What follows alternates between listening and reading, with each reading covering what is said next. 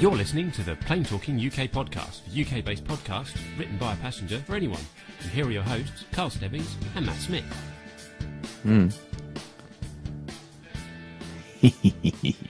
Good morning, everyone, or good evening, or good night, really, wherever you are in the world. Hello, good evening, and good night. It's like a two Ronnie sketch, isn't it? I know. Hello, good Four evening, candles. and good night. I beg your pardon. So, hello, everyone, and welcome to the Plain Talking UK podcast, episode number 88, and we are here live in my kitchen studio this week. And joining me, as always, is Matt, my Hello, co-host. Good morning, everyone. Good morning. How are we? I know. Good. It's cool, isn't it? But that's not the only person that we have with us on the show this week. No. Because joining us via Skype is the legend that is Grant McCarran. There we go. Yay. Good morning, Grant. Give us a Crack me wave. up, guys. You crack me up. Give us a wave. Give us a wave. Yay. Hello. How are we doing? Good morning, good evening, and It it's is. beer o'clock. It is, absolutely. It's yes. beer o'clock. So what is the time exactly in your area of the world then, Grant? 9:07 p.m. pretty much. Awesome. 9:06. And we have to say as well, would you please thank the lovely Kit for allowing us to steal you Absolutely, from her yes. this evening? She's probably Yeah. grateful. Yeah. She's just finishing a movie. Then she's going to have an early night. I don't blame her. Yeah. We've had a quiet day. Yeah. Oh, good. Absolutely. And I'm guessing it's rather warmer there than it is here because we're experiencing a nice chill at the moment with nice little 3 degrees of temperature. Oh, yes, lovely. Got down to about 15 or so. We had about 5 degrees in the morning the other morning, but Wow. we're getting spring weather at the moment, like early spring, not late. So it's odd, but that's life. It was quite warm today. Yeah. Now, so how are things with you and Grant? Because we've missed you. We've missed you and Steve on the shows, obviously. And I know you've been busy guys, but you've been doing a lot of flying just lately, haven't you? Last week was pretty insane. I'd call it the 9 days of insanity was how I was describing it to Kit. Because on the Friday, I flew up to Armidale, which is in rural New South Wales. So a 737 up to Sydney and then a Dash 8 across to Armidale. Both flights about an hour. And then I was doing the airshow commentary for the Armidale airshow. That was a lot of fun. We managed to sneak in an airshow just before a vicious storm hit. Wow. And then had the obligatory post-airshow dinner and drinks, which I mostly survived. And I came back on the Sunday. Yeah. Absolutely. Coma, Yes, anyone? I Yes. know how to have fun. Yeah. Cool. You've been doing much ballooning then? No, the ballooning was last weekend. So that was the start of the 9 days. Then to work on Monday and Tuesday Arvo straight from work to an airliner up to Sydney again to do 2 days of workshops. Back home late Thursday night and then into work on Friday and and off to the airport again on Friday Arvo to go to Canberra. I'll tell you what, the Australian Ballooning Federation's AGM that I had to be at, and so I went flying over Canberra on the Saturday, and then I flew a balloon in Bungendore, not far. It's actually where we got married, but not far from Canberra. So yeah, I was PIC for that one. Wow, I tell you what, I certainly want your air miles this last I was couple of gonna weeks. say, his I've air never miles. seen every time you go because I'm just going to ask the question because it's a program called Swarm. I see that does it. What's that? On your Swarms are like I check in here, I check it. It's Yeah. for But I've never seen so many like updates at airport lounges and pictures of aeroplane. I mean, honestly, it's just like you think it. I thought I knew him relatively well. And suddenly he's turned into this insane jet setter, swinging from one part of the world to the other. Like, honestly. But I suppose that's the 9 days. Now it's back to normal. Back to normal. I suppose that's the thing, though, because we don't really appreciate here in this country. Because we're a tiny. You're an island as well, but we are a tiny, tiny island. Tiny. And I guess for what you do, flying is very much like the States, I suppose, isn't it? Where you're literally just flying from one part of the world to one part of your own country to another, just because otherwise it would take you forever. Yeah, pretty much. It's a 10-hour drive from Melbourne to Sydney. Wow. And that's on multi-lane highway all the way. Right. Yeah. So, That's crazy. It's, Yeah. So it's easier And to just my fly. cousin wonders why I don't go and visit her Right, in okay. Australia. You're not tempted. I would. Well, it's just all. Well, I was going to say the flying wouldn't bother me. It's just all the travelling and stuff and that in between. Yeah. But, Mind you, as I say, if you like Grant, you just jump on a plane. yeah, I know. Well, Absolutely. I will get round to see it, going over and seeing her. Absolutely. I was going to say, well, I've got places we can stay, so the accommodation is Well, all no, sorted. I can Yeah. stay in her house, but Oh yes, I know. 'cause but you've she got lives in a family. really obscure part of Australia, which is like literally on the edge of nowhere. Right. Okay. Where is she? She's in Geraldton. Oh, right, yeah. Yeah, see, Grant knows West that. Australia. That's it. All the way. Yeah. And she's literally a stone skim away from the beach, from where she lives there. So Right. but it's lovely. It looks lovely, but I've seen the vehicle that she uses to get to her house, and it's not like our. It's not a Kia, car. no. Right. Okay. Right. No, fair. Car. Be four-wheel drive. Yes. Yeah. Right. Oh dear. Anyway, lovely We better this go, is, yeah. ladies and gents. It is around about 10 past 10, as Carl says. And we the date are. is the 28th. It is of the November. 28th of November. As I say, we are doing. This is episode number 88, and we probably ought to do the news. Yes. So we're going to start the show off then, as we do each week, with our rundown of the weekly news from around the world and the UK. So if you're ready, Matt, I certainly am. and if you're ready, Grant, I most certainly am. let's go.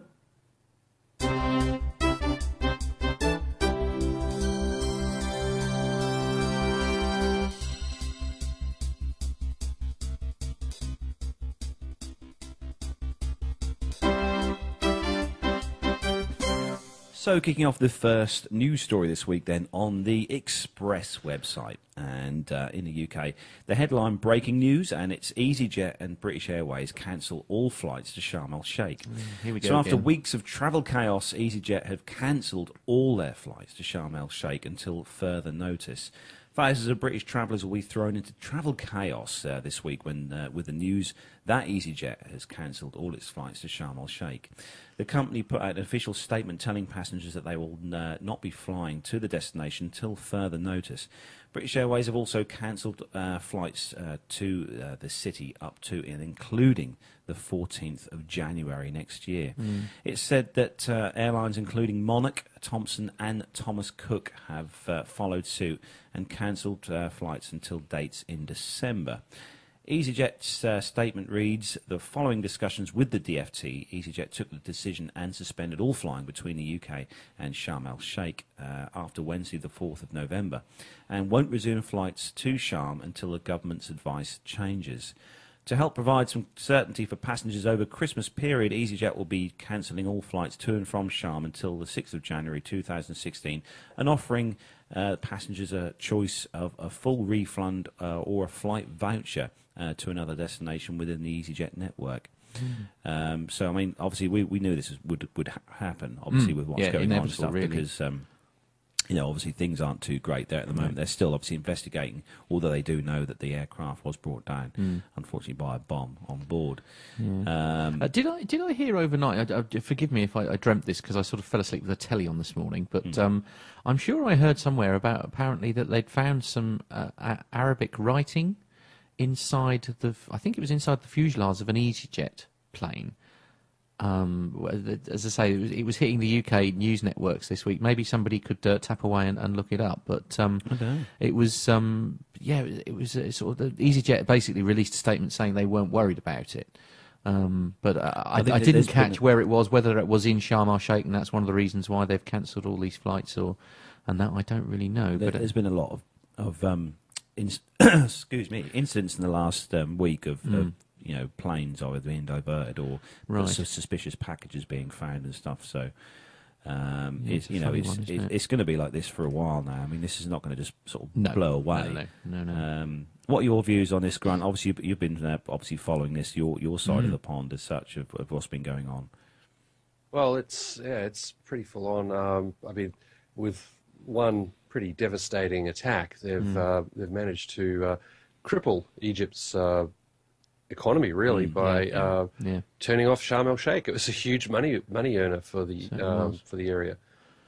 Egypt was making a lot of tourist dollars coming in for that location. Everyone was going there, and now no one is. So it's going to hurt financially big time. But I mean, if you don't trust where you're going to and to be able to keep you safe, then probably not a good look, eh? No, no, No. indeed. It's, as I say, and that's the issue, isn't it? Where the breach of security was actually, in in Sharm. itself, and Yeah. somebody had sort of managed to get something in there and that's the one place where you kind of assume that safety is at its height, don't you? I mean, because we have to go through so many hoops, don't we, to get on the damn thing in the first place, and then it's a bit frightening that just some humble, just sort of some humble guy there just managed to sort of, in baggage or something like that, manages to stick something on there that's a bit much, Well, hopefully by the summer season it'll sort itself out. Don't forget, you're going through all these hoops in the airside for the passengers. Yeah. But in terms of what's happening on to get onto the tarmac, there's been a number of airports that have been found to have less than ideal security for workers and so on, but everyone's stepping up a bit more there. So, you're doing the security theatre with the passengers, but in the background, you've got some interesting folks working on the tarmac. Yeah, it can happen. Yeah, it can happen. Actually, Bert's just sent me a link to that story that I was talking about just a moment ago, and I can't get it to come up, which is really annoying. Hang on a sec. It was. Here we go. Sorry about this, ladies and gentlemen. okay. Bear with me. We've got Masha Gertz is in the chat room. yeah.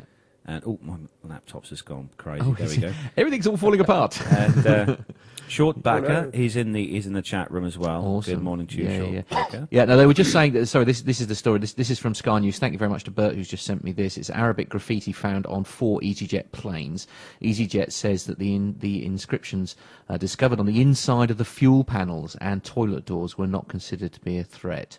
An investigation has been launched after an Arabic graffiti was found daubed on panels covering fuel tanks of 4 EasyJet planes in France. So I wonder if that's linked to the other big terrorist story that's going on at the moment. Lisa King, EasyJet cabin safety manager, alerted the company employees to the graffiti with an email informing them of the discovery of 4 aircraft in France with written inscriptions on the inside of the fuel panel and toilet door in Arabic script. The airline did not give any details of the nature of the inscriptions. However, a spokeswoman for EasyJet said that the matter was not considered to be a threat either by the airline or the authorities, and no passenger had to be removed from the aircraft. So that's It's possibly Arabic for Abdullah was here, perhaps. possibly, yes. All right, mate. Yeah. Yeah. Absolutely. Hello, guys. Yeah, If they're not releasing it, I mean, No. it suggests it's nothing to be sort of worried about. Anyway, sorry, yes, I digress. On to the next story. Yeah, on to the next story, and that's me again. Sorry about that, ladies and gents. This is on the BT website, which is a new one for us. And there's a surprise. Look, it's Ryanair. Yes, who? Everyone. Yes, absolutely. Ryanair signs up a new airline ombudsman service. Ooh, that's a frightening prospect, isn't it? I can't imagine that. The budget airline has become the first member of a new airline complaint scheme, which can force payouts for delays and cancellations. They're being first to sign up. What's the catch? Yeah. The Ombudsman Yeah, Service. we're all going, okay. Yeah, whatever. Yeah, the Ombudsman Service's new airline complaints arbitration scheme has a somewhat surprising first new member, Ryanair. Passengers who have issues concerning flight delay, cancellation, lost baggage or denied boarding will be able to make complaints to the new body free of charge. Importantly, the Ombudsman's decisions are legally binding, so they can force airlines to pay out. The airline scheme is expected to launch next spring, so you can't make use of it for a while. The Civil Aviation Authority, CAA, reckons that further Ombudsman-style services will also launch next year, though it's worth remembering that airlines aren't required to sign up for them. Once an Ombudsman-style scheme or group of schemes covers airlines collectively cover at least 50% of the passengers departing from or arriving in the UK, the CAA plans to close its own complaint service.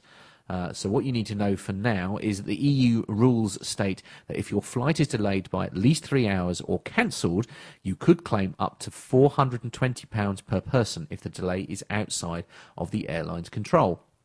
Passengers who don't have any luck getting redress from the airline that they've travelled with can go to the Civil Aviation Authority. However, the CAA doesn't have the same powers as an ombudsman service, so it can't force airlines to pay compensation. Until next year, you should still complain to the airline first, moving over to the aviation regulator in the country of travel or the European Consumer Centre if that fails. The authority will continue to take complaints relating to disability or mobility issues for consumers flying with airlines that are not covered in the scheme. As much as we all love holidays, they can go wrong sometimes. Whether it's a flight delay or a skiing accident, you need cover. Make sure you compare quotes for single and multi-trip policies to see which is cheapest. Now, I think this is always going to happen, something like this. But in the UK, obviously, we have a good complaint sort of culture. Yeah. We do like to complain. And whenever you're going to complain, you're like, I'm going to go to the ombudsman. Yes. And you can't do that in aviation at the moment. But soon you will be able to. It's going to be interesting to see just so many people complain now Absolutely. that they've got this big sort of backing. And I know we really do give them a bit of a hard time, don't we, Ryanair? But I mean, there's always getting better. Really. I know. No, I do. We always fly with them because I mean, I'd love to be able to fly Emirates and goodness knows what else. But the sad fact of the matter is that as a humble coach driver, there's no way in hell, frankly, that I'm going to be able to do that by flying first class, business class, or any other class, frankly, other than cattle class. You can fly business class. You just have to blag your way in there. Yes, I know. I don't have the charm and sophistication of Mr. Carl Stebbings. Thank you. Indeed, absolutely. No, this is a good idea. I think this is going to. It is. This is going to be. It is. I think a lot of airlines may well adopt this just because it gives them the customers going to think, oh, well, they're adhering to this kind of thing. We'll if we have any issues, we'll complain. And 10 out of 10 for Ryanair being the first to actually step up for that's a a bit of a change. shock. It is a bit of a shock. I'm shocked. Yeah, absolutely. Yeah, we're all a bit. Perhaps Tiger will adopt this. Grant. Oh dear, there seems to be some They could hilarity be the going first on. to leave, actually. Yeah, you're the first to leave. Yeah, because if it's anything like somewhat like over here, we have the number of ombudsmen as well. I think we inherit that from you lot when we split off. But the thing with the ombudsman and the telecommunications industry is that they every time somebody complains, the first thing they say is, "Have you tried with your local carrier?" Yeah, okay, fine. But any complaint, whether it's valid or not, the carrier involved gets charged. Right.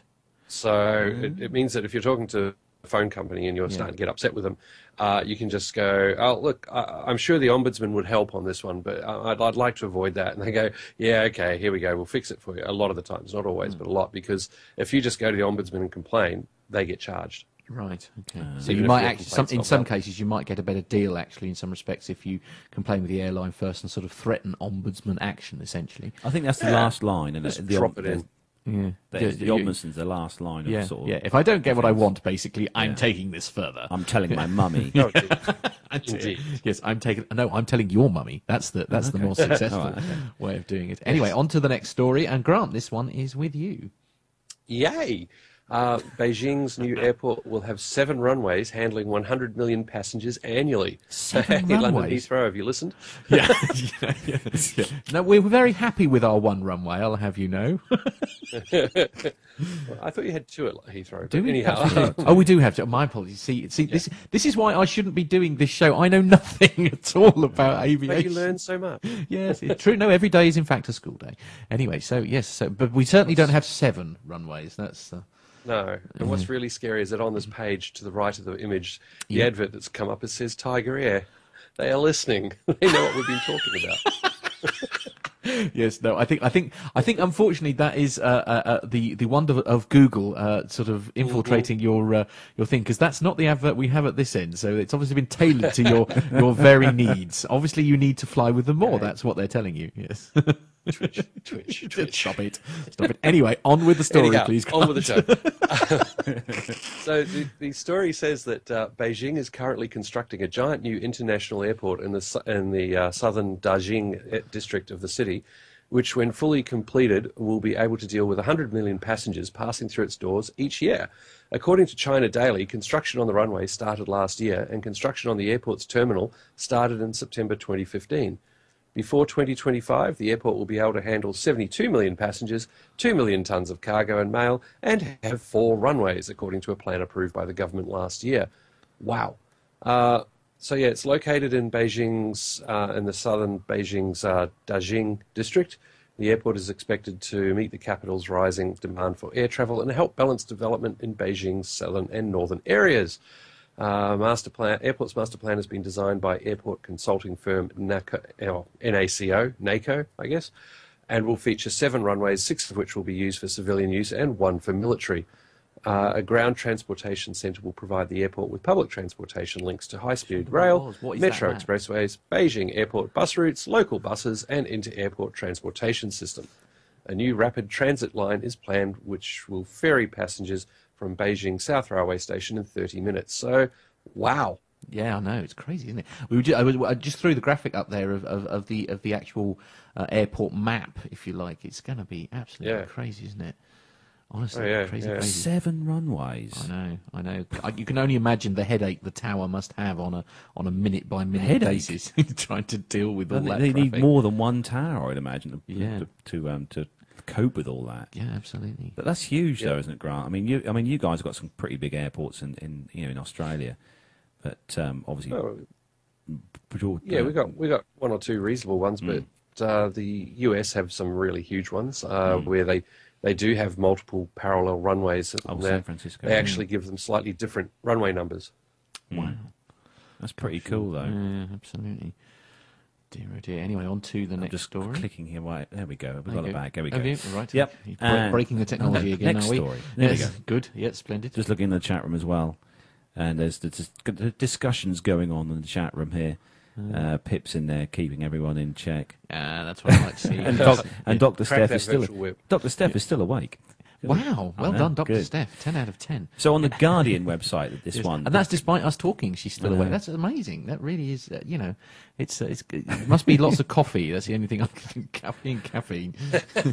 So the Guardian website, the headline, this one, and this is a story we cover too much. Really, we shouldn't have to cover these kind of stories on the show. But this, the headline: BA pilot's eyes damaged by military laser shone into cockpit at Heathrow Airport. Again, really? So, I mean, this is ridiculous. So with the British Airways pilot who has reportedly been left with significant damage to his eyesight after a military-strength laser was shone into the cockpit of their plane while he was landing at Heathrow. This appears to be the most serious laser attack to date in the UK. The pilot in question suffered burned retina in his right eye and has not worked since, according to the head of BA's Pilots Association, BALPA. The incident has escalated concerns over the problem of laser attacks, and BALPA claims that 1 in 2 pilots has been in a plane targeted with lasers in the last 12 months. The unnamed BA pilot was in the co-pilot seat as the plane was landing at London's airport in the spring this year. And was later treated for eye injuries at the hospital in Sheffield, BALPA's General Secretary Jim McColson said. British Airways said it was investigating the claims, and the safety of our crew and customers is always their main concern. And they also urge all their pilots to report such incidents so we can make the authorities aware. McColson said the incident showed the dangers that pilots now face from lasers, which have become easy to buy on the internet, and said that one tenement block in Glasgow was known as the laser block to pilots, and police from the number of planes targeted from there while landing at the city's airport. Less severe incidents have been described as to children or youthful delinquency, McColson said. And the kids' lasers were not powerful enough to cause physical harm. But he says that lasers used in weaponry have now become available on the black market. No way. This is ridiculous now. There needs to be some kind of clamp down on this. I mean, I was familiar with lasers, obviously, and I mean, I've got one that I drive the cat nuts with because she absolutely loves it. I mean, she goes chasing around, but I certainly wouldn't be stupid enough to sort of beam it out of a window, etc., etc. But I didn't realise that you could buy on the market ones that could physically damage your eye. I mean, that's horrific. I mean, do you have a similar? Presumably, you have a similar issue where you are, Grant. Yeah, we do have a number of laser strikes, as the phrase goes, laser sightings. I was actually talking to a Qantas captain Dale Newman was I was at a seminar with him, and he was saying that he was one of the early targets of a laser. I believe it was in WA, and it was a foreign gentleman, ex-military, who had a military-grade laser, and he was targeting the aircraft. And he was like, "Oh, I was just trying to distract the pilots," was what he said in court, and they just jumped all over him and deported him because he admitted to interfering and tampering with an air operation. Endangering everyone's lives. I mean, that's the terrifying thing. It's terrible. We've all gone through silly phases in our lives, and where we've done stupid things. All right, maybe now that we're a bit older and wiser, perhaps we wouldn't. But I certainly wouldn't have ever done anything like that, where you'd endanger so many lives. That's the scary thing. And as I say, this is new. I didn't know you could buy military grade lasers. Like, all right, on the black market. You can buy anything on the internet nowadays. I think that's true. That's how things are, isn't it? It is a horrific story, really. But hopefully, what they need to do is they need to obviously catch someone. Well, there have been stories. I think we covered one couple of weeks. But then put a massive penalty on them. For doing this would be a good one. Well, they've tried that as well, and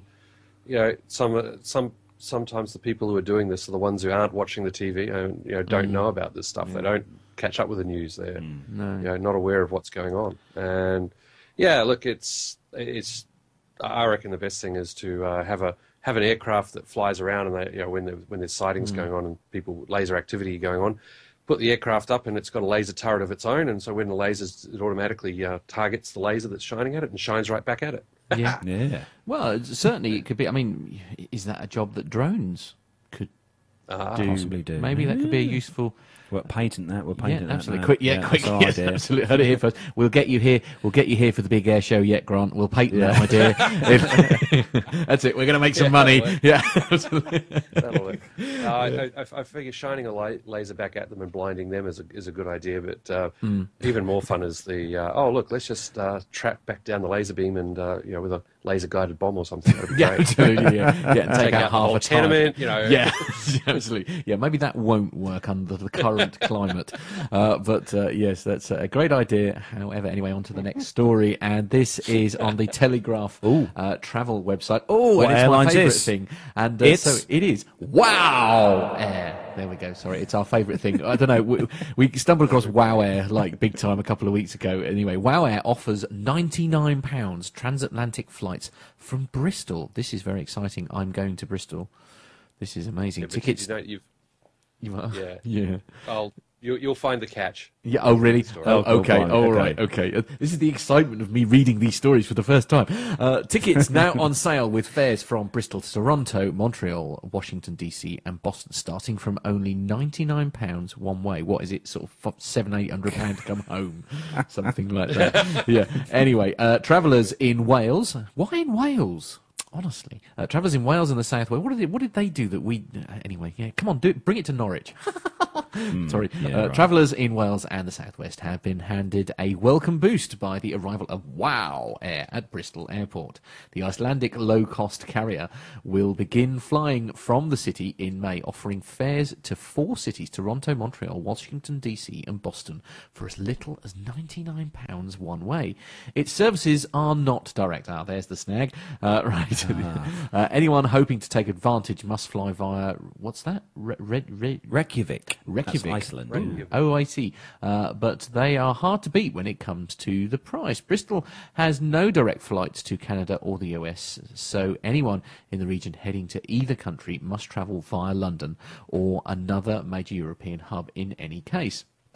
Wow Air will fly from Bristol to Reykjavik. What did you? Reykjavik, sorry, yes. On Mondays, Wednesdays and Fridays, from where they can join a service of one of 6 cities: Boston, Washington DC, Montreal, Toronto, Los Angeles or San Francisco. According to its website, the £99 fares can be secured for departures to Boston on May the 16th, 18th and 25th, for departures to Montreal on September the 7th, 14th, 19th and 28th, and for departures to Toronto on the 7th and 14th of September. And for the homeward leg typically costs double. But even so, that's still not bad, is it? Let's be honest. So it ends up being £200 to come home. That's still £300 for a return trip. not bad for the States, is it? Most flights from Heathrow to the States are around about 500 quid. Yeah, 600 absolutely. So you're still making a sort of £200 saving. Some way off that £99 headline fare, but good value nonetheless. Fares during the peak summer months are considerably higher, however. The A320 aircraft will operate the Bristol to Reykjavik flight with single-class A321 and A330-300 aircraft operating the routes between Iceland and North America. As one of our strongest markets, we are delighted to continue to grow WOW Air's presence in the UK, says this person whose name I can't pronounce. Sorry about that. The company's founder and CEO, bringing our ultra low cost transatlantic model to Bristol, will make flying to the US and Canada much easier for those in the Southwest and Wales. Robert Sinclair, Chief Executive Office at Bristol Airport, said he was thrilled at the news, while Visit Bristol tweeted its approval. So just looking on about WOW Air or WOW Air, yes. Sorry, and they've got a fleet of Grant's literally got his head in his hands here. Yes. Anyway, yes. So WOW Air, they've got a fleet of 4 aircraft. They've got the A320s and the A321s, the 200-200 series.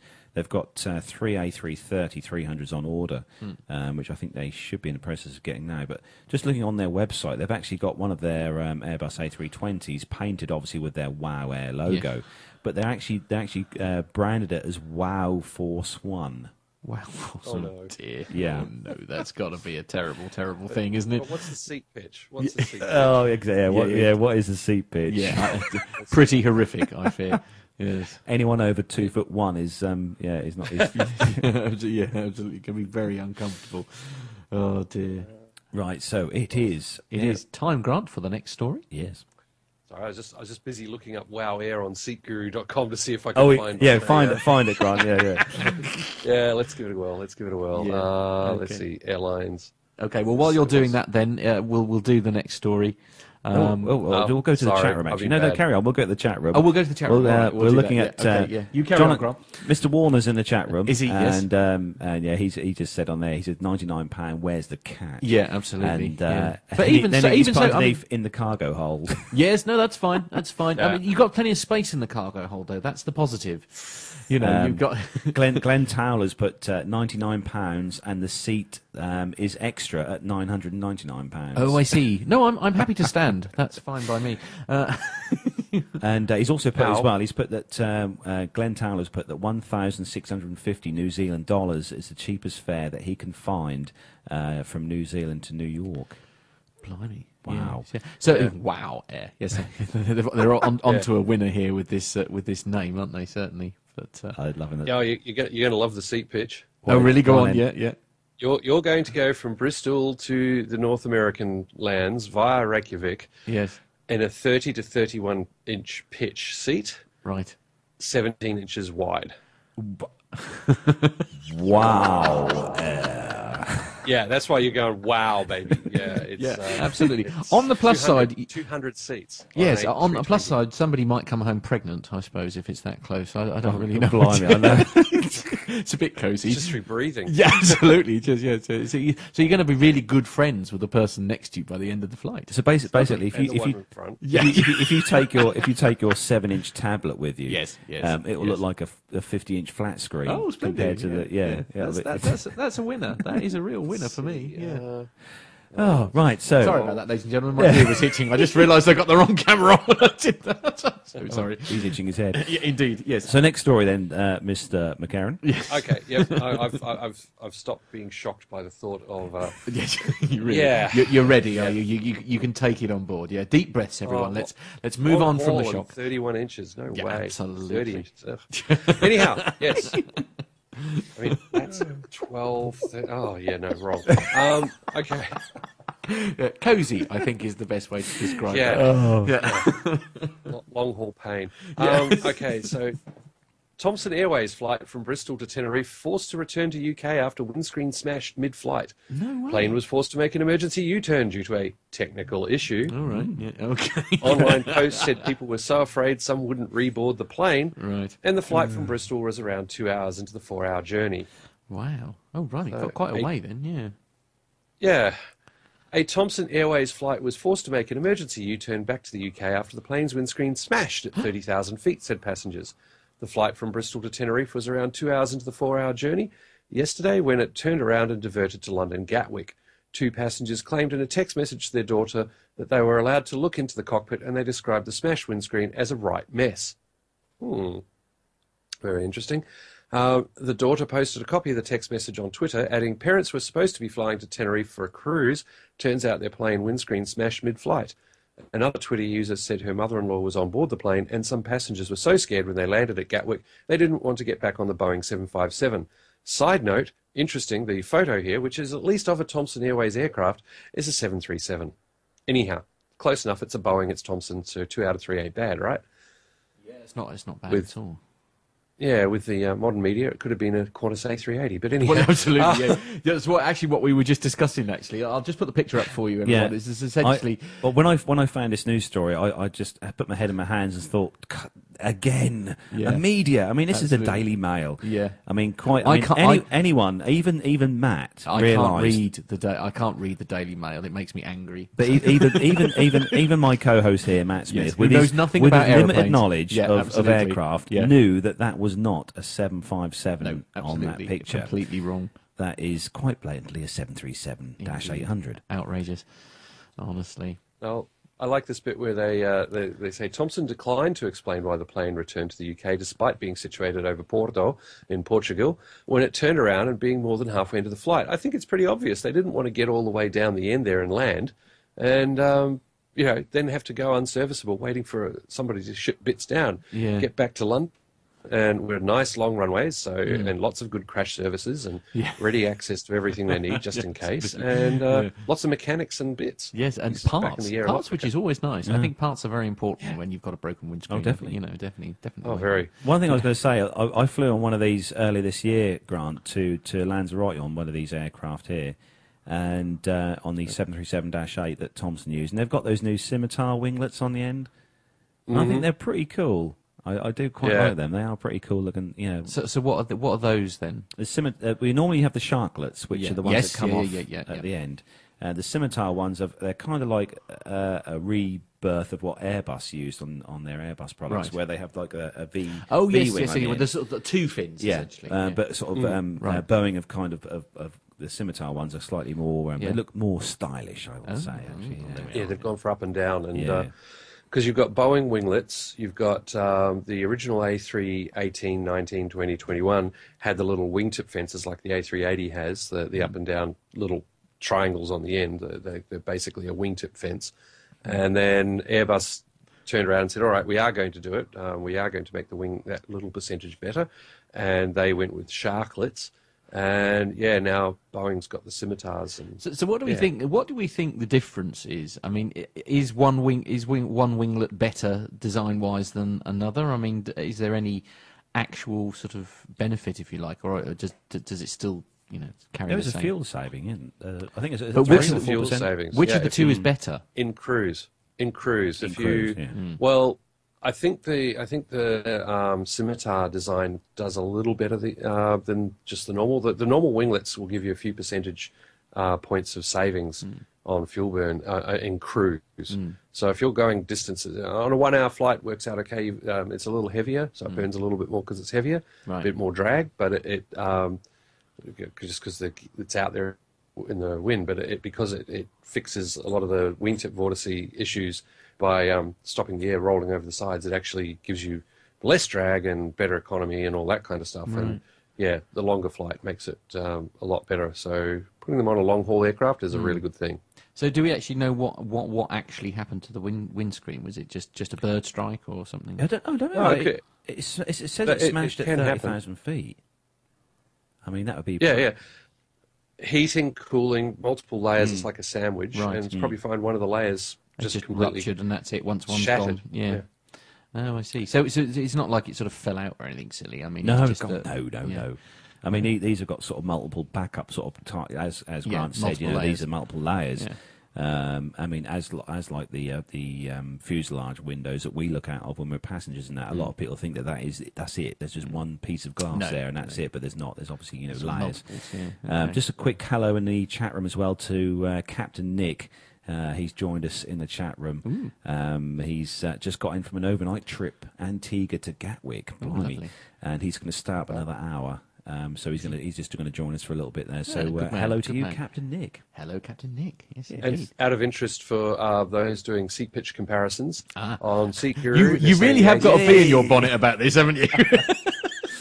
Okay. Well, economy class on a Qantas A380 is 31 inches, 17.5 inch wide seat. Okay. So yeah, it's 30 inches. Our 31 inches. I'm not happy with either. Right, but it's slightly better. Yeah.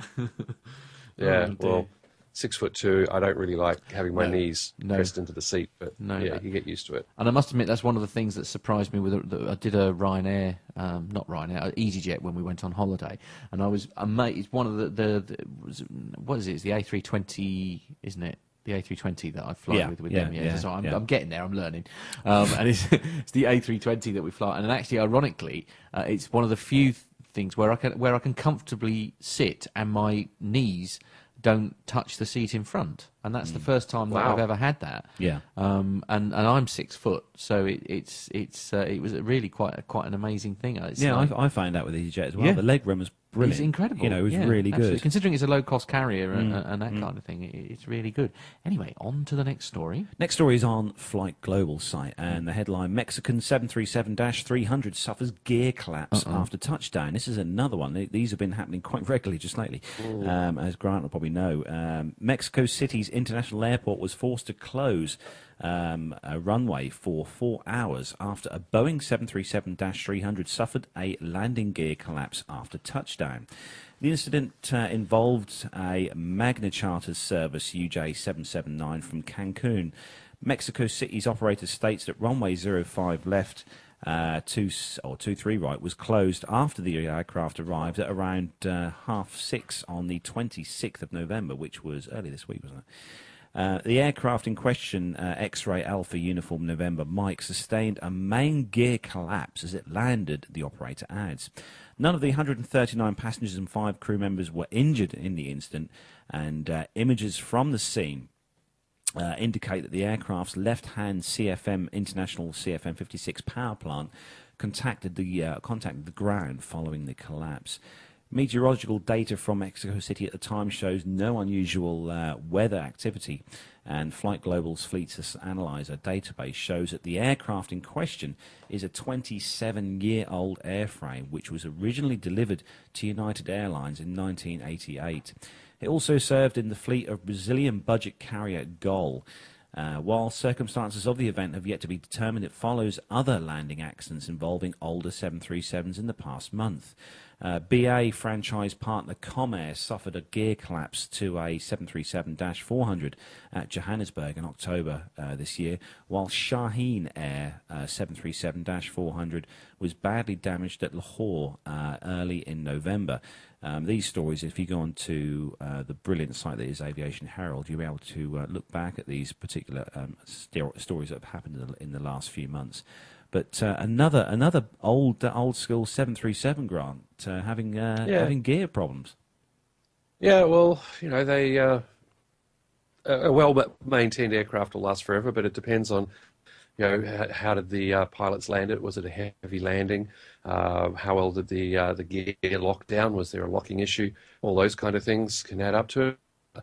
There was an aircraft recently, I believe, in Kazakhstan, where they thumped it onto the tarmac so hard, all the gear collapsed and it ripped an engine off. So you're not going to use that aircraft again. But look, 737-300 is still an okay aircraft. I mean, 27 years old. I hate to think how old the Cessna was that I was last flying. I think it was pretty close to my age. But So about 25 then, yeah, something like that. Yeah, thanks. Okay, checks in the mail. Thank you. You're going to bankrupt me, boy. Yeah. But A lot of I don't these, know, like what's in that? the UK here, Grant. A lot of these the older sort of 737s are used as cargo aircraft. A lot of cargo Yes, same here. carriers use those here. Very popular around here. Normally, you see that if you click onto Flight Radar 24 in the early hours of the morning, you'll find these flying around the UK, crisscrossing the UK late in the evening. But these are this is another one of these incidents involved. I don't think it's a like I said, like Grant said, it's not. I don't think it's a problem with the aircraft. You know, it is. I think it's maintenance-y type.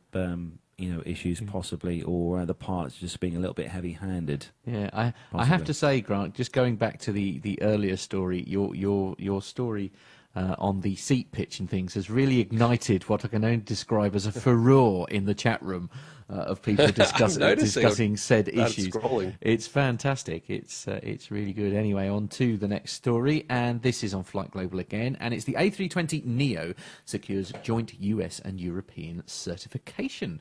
Airbus's re-engined A320neo has secured type certification for European and US regulators. The Pratt & Whitney PW1100G powered aircraft has been approved by the European Aviation Safety and the Safety Agency, and the US FAA confirms the airframer.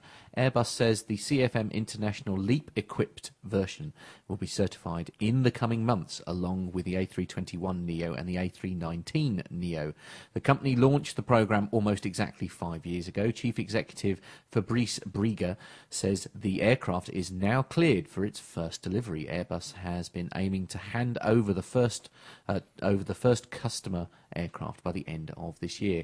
3 flight test aircraft powered by PW1100Gs clocked more than 1,070 hours over the course of some 350 flights. Airbus says that 300 hours were performed in an airline-like environment to prepare for operational service. What on earth was that?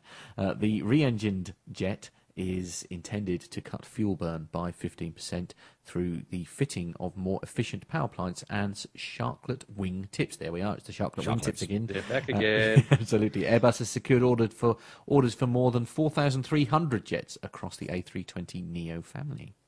So the A320neo, and this is obviously new engine option.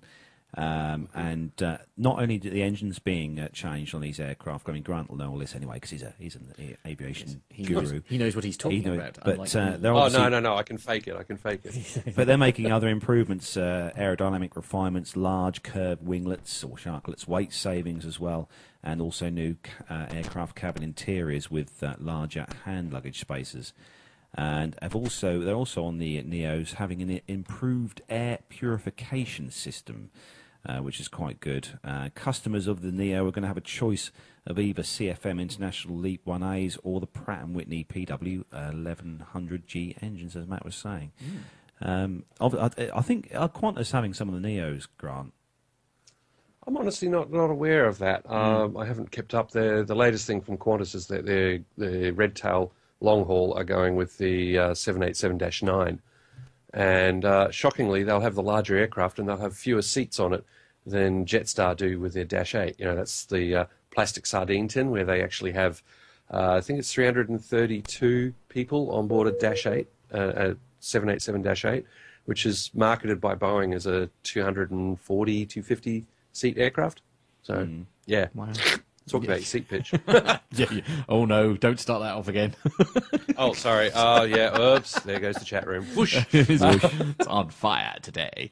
Yes. Yeah. It's carry on. Yeah. You go on. Carry on. Oh, it's. I'm just about to go and do a quick look up to see if they're ordering any Neos, but I think they're just sticking with what they've got at the moment. Do you think there's been talk in that, Grant, about re-engineering the A380? Do you think that's going to happen?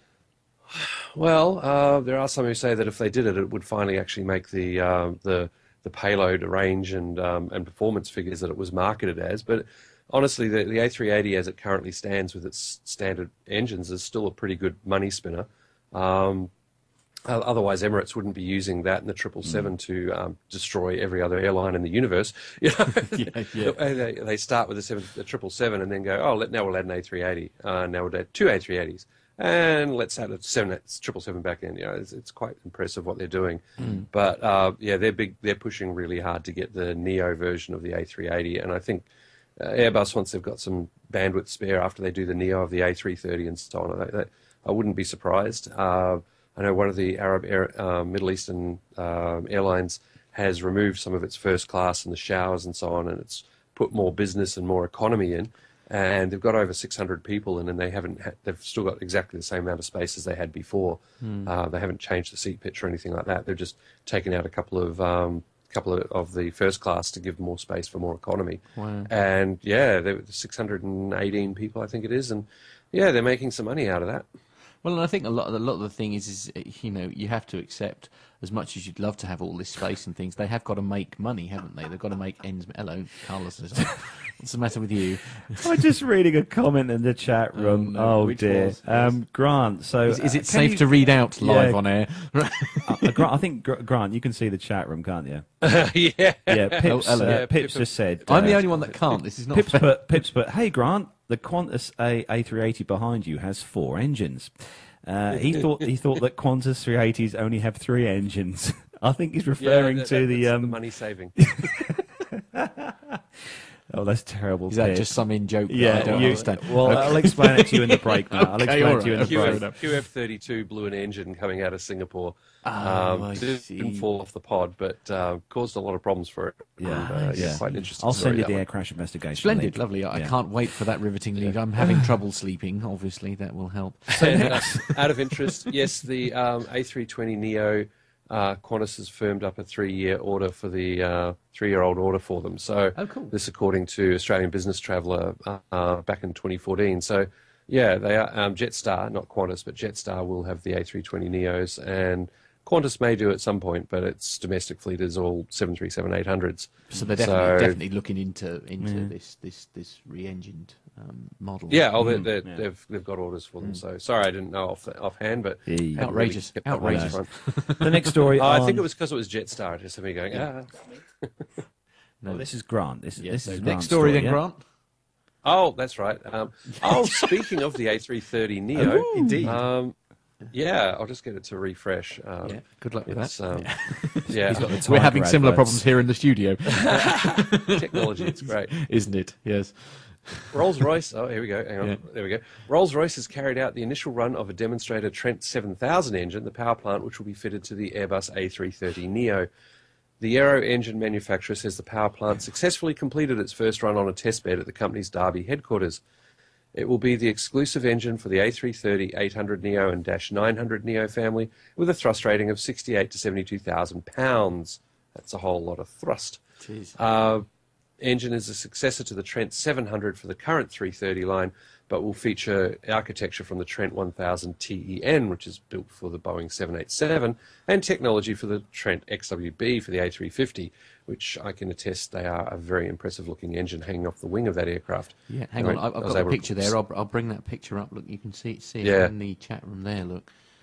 Or when we were shooting video of the A350, when it came into Sydney and Perth and all that, I was able to stick my head up the tailpipe, so to speak, of the engine. I went and had a look and went, ooh, Yeah, I bet. look Yeah. at all those stators and So rotors. the picture we're showing is as it they're putting the housing around it, aren't they? This The this cowlings, picture. yeah, the cowling cowlings are looks lifted off, yeah. absolutely incredible, doesn't it? Oh, they're very impressive pieces of technology these days. And yeah, look, good on you, Rolls-Royce. You need it. You need a bit of luck, and you need a bit of money coming in again. They're not doing very well in the single-aisle narrow-body market, but they have a lot of engines in the wide-body market, and they're quite happy with that. They say they're mostly focusing on wide-body, and maybe when the the next replacement for the 737 A320 in the 2025 area, maybe they'll get a look in there. But mostly they're just focusing on the wide body. Yeah, absolutely. I'm just But looking- yes, I'm just- great I'm just- engines. They are. I mean, you look at the guys standing underneath there. That's pretty cool. Hang on a sec. Hang on. I think that's a job that I'd want. I think actually, I'd know nothing about it, but it'd be nice to just to stand there. And look stand there at and them go, stay. that's really nice. Yeah. It's a bit like me. Whenever I go to, me and my friend Tom, we have this thing. Like whenever we go to either an aviation museum or a museum that has anything to do with engines or what that kind of, because you almost always, even at Flixton, there is a Merlin engine. You know, the legendary Merlin engine that's just sitting there. there, there's this routine where we sort of send pictures. Like every time we're at a museum, we have to send a picture of the Merlin and send it to. It's one of those, isn't it? You sort of just stand there in awe. You've no idea how it works. Actually, no. Tom probably knows how it works because his dad flies as well. But it's just like trying to work. You just stand there and think, yeah, that's really amazing. I've no idea how it works, but it is amazing. Just don't be standing there when they turn it on. Right? No, absolutely not. Or yes, indeed, or prepare the wrath. Yeah. On to the next story. It's Flight Global. Yep. And the headline, Airbus begins manufacturing Beluga XL structures. I'm sorry, what? This is an aircraft that we featured, I think it was last episode, or the week before. Right. It was the Beluga. It's the one that carries the Airbus parts. It's the Oh, ugly, yes. the Yeah, ugly-looking it looks like a aircraft. dolphin, doesn't Yes, it? They call it the yes, dolphin thing. that's Yes, it, yeah. I'm with you. Up to speed, everyone. Good news. So Airbus expect to start manufacturing the centre wing box of the A330 base Beluga XL outside transport early next year, having already begun cutting fuselage frames. Various Airbus plants, including Saint-Nazaire and Nantes and Hamburg, and other suppliers are involved in producing the manufacturer's drawings, which will feed into packages for the Beluga XL. Airbus says these components will be adapted from those developed for its A330-200 freighter. Machining has commenced at Nantes for the initial fuselage frame 40, which on the A330 is located near the leading edge of the wing root. This paves way, says Airbus, to the production of the centre wing box in early 2016. These parts are being built for the initial non-flying test aircraft. And other first cuts will take place in the very near future, says the airframer, including the rear fuselage work at Spanish supplier Aernova. Final assembly of the aircraft is scheduled to commence in early 2017, and service entry is planned for 2019.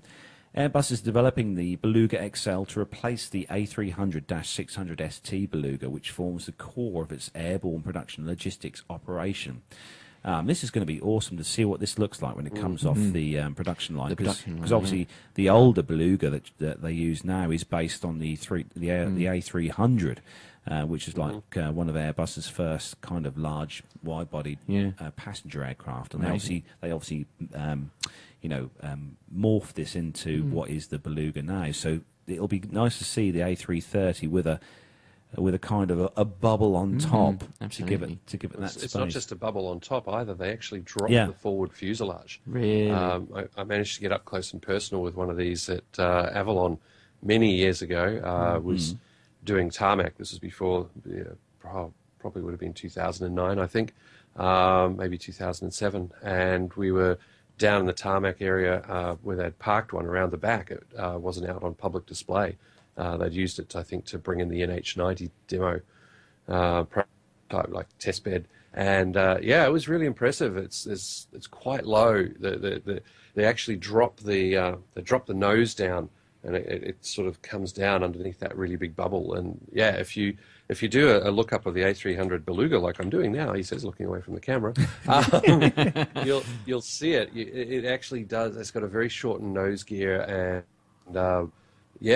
Just amazing, absolutely amazing what they do with it. Because if you look at it, you can see the way it swoops down, and that's to give them a nice long flat floor. The forehead above the cockpit opens up, and that big door opens upwards, and that's how they get everything in and out. What do you think? What do you think if Airbus suddenly decided to change and they thought they'd make an A380 Beluga? What do you reckon? Oh dear. I mean, the A380 is not the most beautiful of looking of aircraft. Right. Okay. My personal view. Right. I'm sure there are many now who will disagree with you. Probably now disagree. Absolutely. But if they made an A380 Beluga. Yeah. What you couldn't see there is just do that again, Grant. Because somebody put their hand up when he said that. Yeah, you like them, yeah? Oh, sorry. I think they're quite nice. It grows on you a bit, but have a look from above. Have a look at an A380 from above. That wing is huge. It's freaking huge, and it's designed for a longer aircraft. That wing is clearly designed for an aircraft with another 20 feet either end. You know, Perhaps they The are plans. thinking of a It's Beluga huge. A380. Perhaps they But Can you imagine an the amount of A380 cargo Beluga would space? be great. Yeah. Yeah. They'd be able to carry like, well, other planes. other yeah. Yeah, It's flying. The other yeah, plane actual would be flying yeah, inside. it. going round and round. Yeah, absolutely. Oh, At least dear. you could get away with flying drones in there. Well, yes, You know, I think so. You'd be in your yes. own You could, airspace. In your own absolutely. airspace. Literally. In your own Yeah, airspace. not doing any harm to anything outside. Yes, which is always nice. Anyway, Neil Braden in the chat room has just said, Grant, loving the John Lennon glasses. ooh, That's my normal ones. right, These, absolutely. yeah, stop me walking into walls. Oh right. Oh yes, that's highly recommended. You know, not walking. And into walls. I'm glad as well Yes. that we still have Dr. Steph in the chat room. Do we? She's still awake. awake. She's still awake. Oh, Yeah. I think a Marathon little woman, you know. peal of applause. I think really because that's quite an achievement. Well done, dear. Yes, absolutely. Yeah. Oh, dear. So next No, story. but, This is. You can tell she runs marathons. She's still there. Oh God. Yes, I know she absolutely. is. Oh, She's- don't. yeah. Pip's doing. Pip's Pip's doing training it, for one yeah, at the moment. Pip's But training for one, Oh, yeah. that's right, he is too. Yeah, we'll give all the Yeah, details okay, out for that go. later. We posted it on Facebook and that did, thing. yeah. So Pip is running the London Marathon. So if anyone feels like they can be a little bit generous and help him out, I'm sure he'll be grateful for any donations. We'll make sure we put that link on at the end, and we'll mention how you get to it in a bit. But anyway, on to the next story. Boring old me, bringing things back to the norm, and it is the Someone's This gotta do this it. story I is know. awesome. I watched It the is. video to this last night. Yeah, And what we'll do the video's actually, brilliant. because it's not working here at the moment, unfortunately. But in the break, I'll fix it so that we can put the the video. Yeah, I think the video is. Yeah, it's not. oh, It's not working. playing for some reason. So, Okay. What we'll do is I'll read the story Oh, no, anyway. it is playing. Oh, it is There we playing. go. Okay, all All right. right, we'll It do won't- the story and then we'll yeah. play the video. Yeah. Okay, so it is passenger films flight through terrifying Queensland lightning storm. Alarming footage shows the moment lightning strikes near a passenger plane flying to Brisbane, Australia. Nervous flyers look away. The moment the lightning strikes near a passenger plane in Australia has been caught on camera. Passenger Lee Castledine was on board a plane flying to Brisbane, Queensland earlier this week when he captured an electric storm playing out in the sky. Mr. Castledine posted the short clip on his Twitter page on Tuesday asking followers to remind him to never fly again to Brisbane in November late at night. Thankfully, the plane landed safely despite the unnerving conditions outside. On Monday, hailstones the size of tennis balls and golf balls were reported to have hit southern Queensland. So is it sort of a bit troublesome, the weather out there at the moment then? Oh, Brisbane always gets some amazing storms in the spring and summer and so on. It's not tropical, it's subtropical, but it's pretty humid, it's pretty warm, and yeah, I used to live there for about 10 years and just remember a lot of really amazing storms. And in this case, it was an arcing between clouds. It wasn't like it was going down and hitting the ground, or you don't see it hit the plane or anything. But that's why aircraft have those little wicks coming off the back of the planes. If you're ever sitting there and you see a little, look at the back of the wing, you'll see a little long piece of, almost looks like rubber, just a strip. Hit the microphone, yeah. that'd be right. Strip hanging out. And they're static discharge wicks. Yeah, And so they help, I've just been Yeah, trying get to rid play of the the video and it's not sort of working. But what I can do is I will just bring up the still that's on that. yeah, page you're looking I think at. the still's better than the video. Yeah, that is absolutely an incredible looking picture. It's something that nightmares are made of. I think is the best way to do that. But I mean, they're not notoriously thunderstorms aren't prone to worrying aircraft too much, are they? I mean, or am I dreaming that? No, but that's something we should ask. We've got Captain Nick in the chat room and Pilot Pip. Yeah, I absolutely.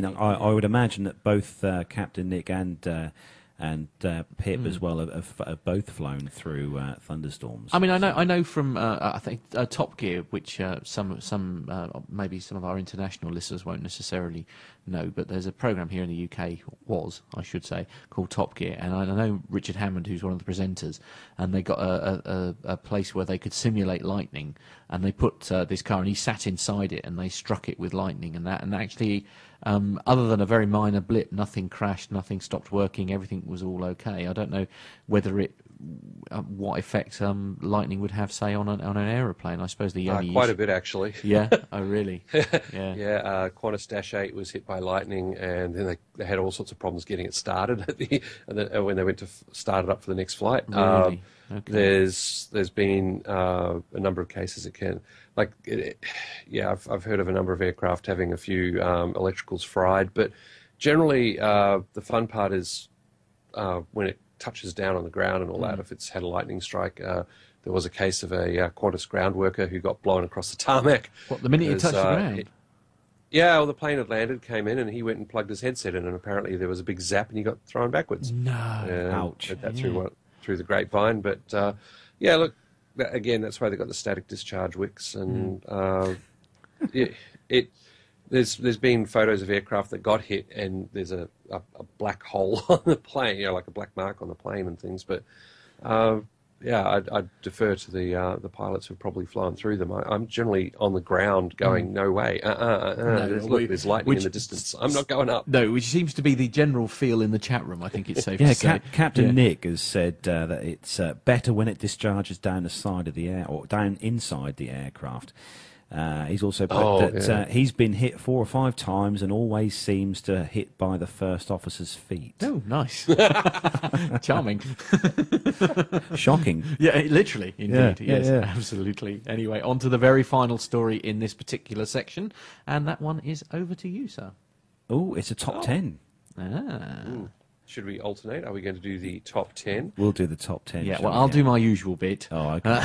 me and Grant will do. So we'll start at number 10. So we'll start at number 10. So this is world's top 10 airliners in 2015. Indeed. These were at the end of the year. So it is the world's top 10 airlines of 2015, voted for by travellers around the world.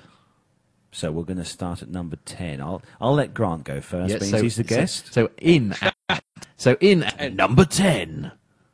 Qantas Airways, flag carrier airline of Australia. Airline flies to 20 domestic destinations, 21 international destinations, and 14 countries across Africa, the Americas, Asia, Europe, and Oceania. And ever since they tied up with Emirates, they've been giving their passengers. Oh, sorry, they didn't put that bit in. No, okay, I could say. Qantas came in at 10. And before we end up being sued, number 9. Number 9, it's Eva Air, is the second largest Taiwanese airline, flying to over 40 international destinations in Asia, Australia, Europe, and North America. In June 2013, Eva became a Star Alliance member. The airline's slogan is "Sharing the World, Flying Together." How slightly nauseating. Number 8. Garuda Indonesia. Yeah, okay. They have obviously either paid someone or they've changed a lot. National Airline of Indonesia, operating one of the youngest average age of aircraft fleet in Asia, with an average aircraft age as of December 2014 of 4.02 years. Wow. Consists of 130 aircraft, due to grow to 145 in 2015. Garuda Indonesia offers the hospitality and culture of Indonesia to travellers worldwide. They do have a lot of good people on. I've flown with them a number of times, going to and from Indonesia on projects and things. The company that I was working for at the time was putting me on that one. They upped their game a lot after some bad press from the guy who was pretty much singing coming down on final approach and not listening to his first officer, and as you do, smashed the aircraft in, came in way too hot and went off the end, big fireball, all that kind of thing. Oh, splendid. New management, new changes, Sounds all lovely. sorts of things like that. They really have, Garuda have turned themselves around, but I'm still slightly eyebrows up. Wary, shall we say? Yes. I was surprised, and then I realised it's Skytrax, and I'm like, well, that explains it. So. Captain Nick in the chat room has put Gorn Garuda, young aircraft, because they crashed all their old ones. Correct. That goes wild. Splendid. We are actually going to be sued by the end of this program, aren't we? Anyway, in at number 7. At number 7, it's ANA, All Nippon Airways. Japanese carrier ANA, All Nippon Airways, is the 13th largest airline in the world by revenues. 2013, that was. Founded in 1952, ANA flies on 72 international routes and 115 domestic routes, with a fleet of about 240 aircraft. ANA was the launch customer and biggest operator of the Boeing 787-8 or the -8 Dreamliner. And they were also, I think, the first operator to have battery issues with the Dreamliner. Ooh. I think. Ooh. Grant will probably say no, they weren't, but I think they were. No, I'm pretty sure they were the ones who had the initial Yeah, battery issues. battery issues. Anyway, number 6. Etihad Airways, with a nice picture of 3 lovely ladies in uniform Hang in on. front of the Opera House in Sydney Harbour Bridge. Go figure. As you do, absolutely. That makes perfect sense. We're just bringing that picture up for you now. Yes, that's that doesn't make any sense. Yes, good, splendid. Yeah. Glad we had this chat. Etihad Airways commenced operations in November 2003, and the airline seeks to reflect the best of Arabian hospitality. Flights to destinations in the Middle East, Africa, Europe, Asia, Australia, and the Americas, with a fleet of 117 Airbus and Boeing aircraft. Ooh. In at number 5. One of my favourites, and this is Emirates. Founded in 1985 and flying out of Dubai with just 2 aircraft back then, Emirates has now a fleet of more than 230 aircraft and currently fly to over 140 destinations in more than 80 countries around the world. The Emirates network is expanding constantly with over 1,500 flights departing Dubai each week on their way to destinations on 6 continents. Now this is the one with my favourite girl in the whole wide world advertising for them. Isn't Yeah, it? that is, yeah. The And they lovely also Jennifer have- Aniston. They've got the largest fleet of Airbus A380s as well, Wow. which is pretty cool. Anyway, number 4. Number 4, Turkish Airlines. Established in 1933 with a fleet of only 5 airplanes, Turkish Airlines flies to more countries in the world than any other airline, 105 countries over 5 continents. Turkish Airlines now has a fleet of 261 aircraft, passenger and cargo, flying to 243 cities around the world. Turkish Airlines is a member of Star Alliance and is able to use their coffee to help offset their fuel costs by pouring it in the tanks.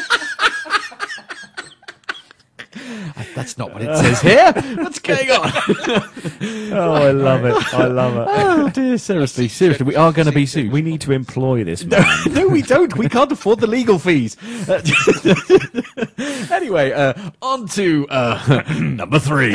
At number 3, it is Cathay Pacific Airways. Voted Airline of the Year in 2014, Cathay Pacific Airways has won the World's Best Airline Award for the 4th time, more than any other airline. Cathay Pacific is a member of the One World Global Airline Alliance, and the Cathay Pacific Group, including Dragonair and Air Hong Kong, operate more than 150 aircraft to 130 destinations across the globe. Number 2. Number 2, and just very quickly, hi Adam. Yes, I just went through the list on the chat line and saw that Adam's in. But number 2, Singapore Airlines. Who's Adam? One of the Adam Knight. Adam does Knight the Go does- Fly Australia. Yes. Oh, I see. All right. I'm sorry. Carry on. Yeah, There you as you go. were. Yeah. sorry. Yes, number 2. Number two. Stay on target. Stay on Yeah, target. I know. I'm focusing. I'm losing. I've just lost the plot today. I'm so sorry. Can't hold it. No, Break it no, up. I know you have. absolutely. Oh, Yes. we- And this is on T. I'll have you know. Oh, anyway. Shall we? Singapore Airlines is one of the most respected travel brands around the world, flying one of the youngest aircraft fleets in the world to destinations spanning a network spread over 6 continents. The Singapore Girl is an internationally recognisable icon, providing the high standards of care and service that customers have come to expect of Singapore Airlines. Wow, blimey, that was alarmingly quick. And finally, at number 1. So at number 1, it's Ryanair. No, Pardon? I'm joking. I just, So I just I'm had sorry, to do what? that. I had to do that. what happened Well there? played, sir. Oh, yay. Number 1, Ryanair, whatever. Okay. So, The studio has just collapsed into absolute chaos. and at Number 1. number 1, it is Qatar Airways. In a relatively short time, Qatar Airways has grown to more than 140 destinations worldwide, offering levels of service excellence that helped the award-winning carrier become the best in the world. Qatar Airways network spans business and leisure destinations across the Europe, Middle East, Africa, Asia, Pacific and North America and South America. Qatar Airways is a member of the One World Global Airline Alliance. So there we are. Well, it's safe to say that was an eventful top 10. That's great news. So, what we're going to do now is brace yourself, everyone. We've got a marvellous segment from the legend that is. Yeah, we're gonna Pilot sort Pip. of Yeah, we're going to break with tradition. Break with tradition. Because we're all exhausted, I think, and need caffeine and or beer libations. So, yeah, it's the legend that is Pilot Pip. His segment is coming up now. Plane safety from the flight deck with Pilot Pip.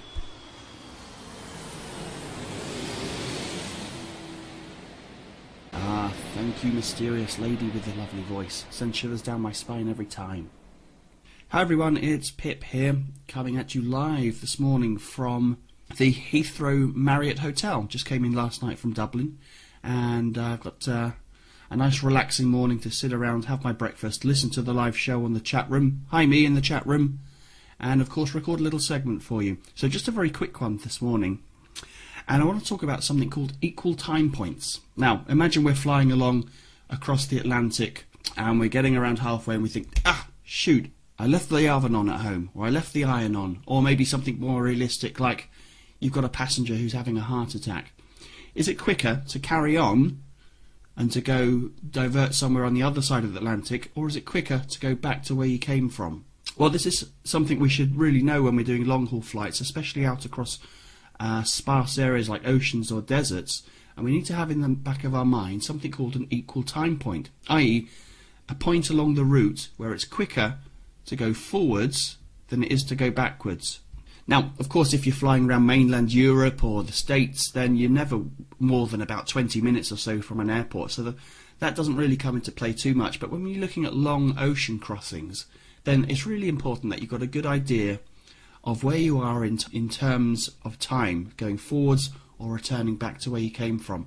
And so we can calculate that relatively simply. And this is something I used to do back in the days when I was flying the old twin-piston Cessna 400s. We used to go up to Iceland regularly. So we'd transit up to Wick in the north of Scotland, and then we'd make the pretty long ocean crossing in a twin-piston up to Reykjavik.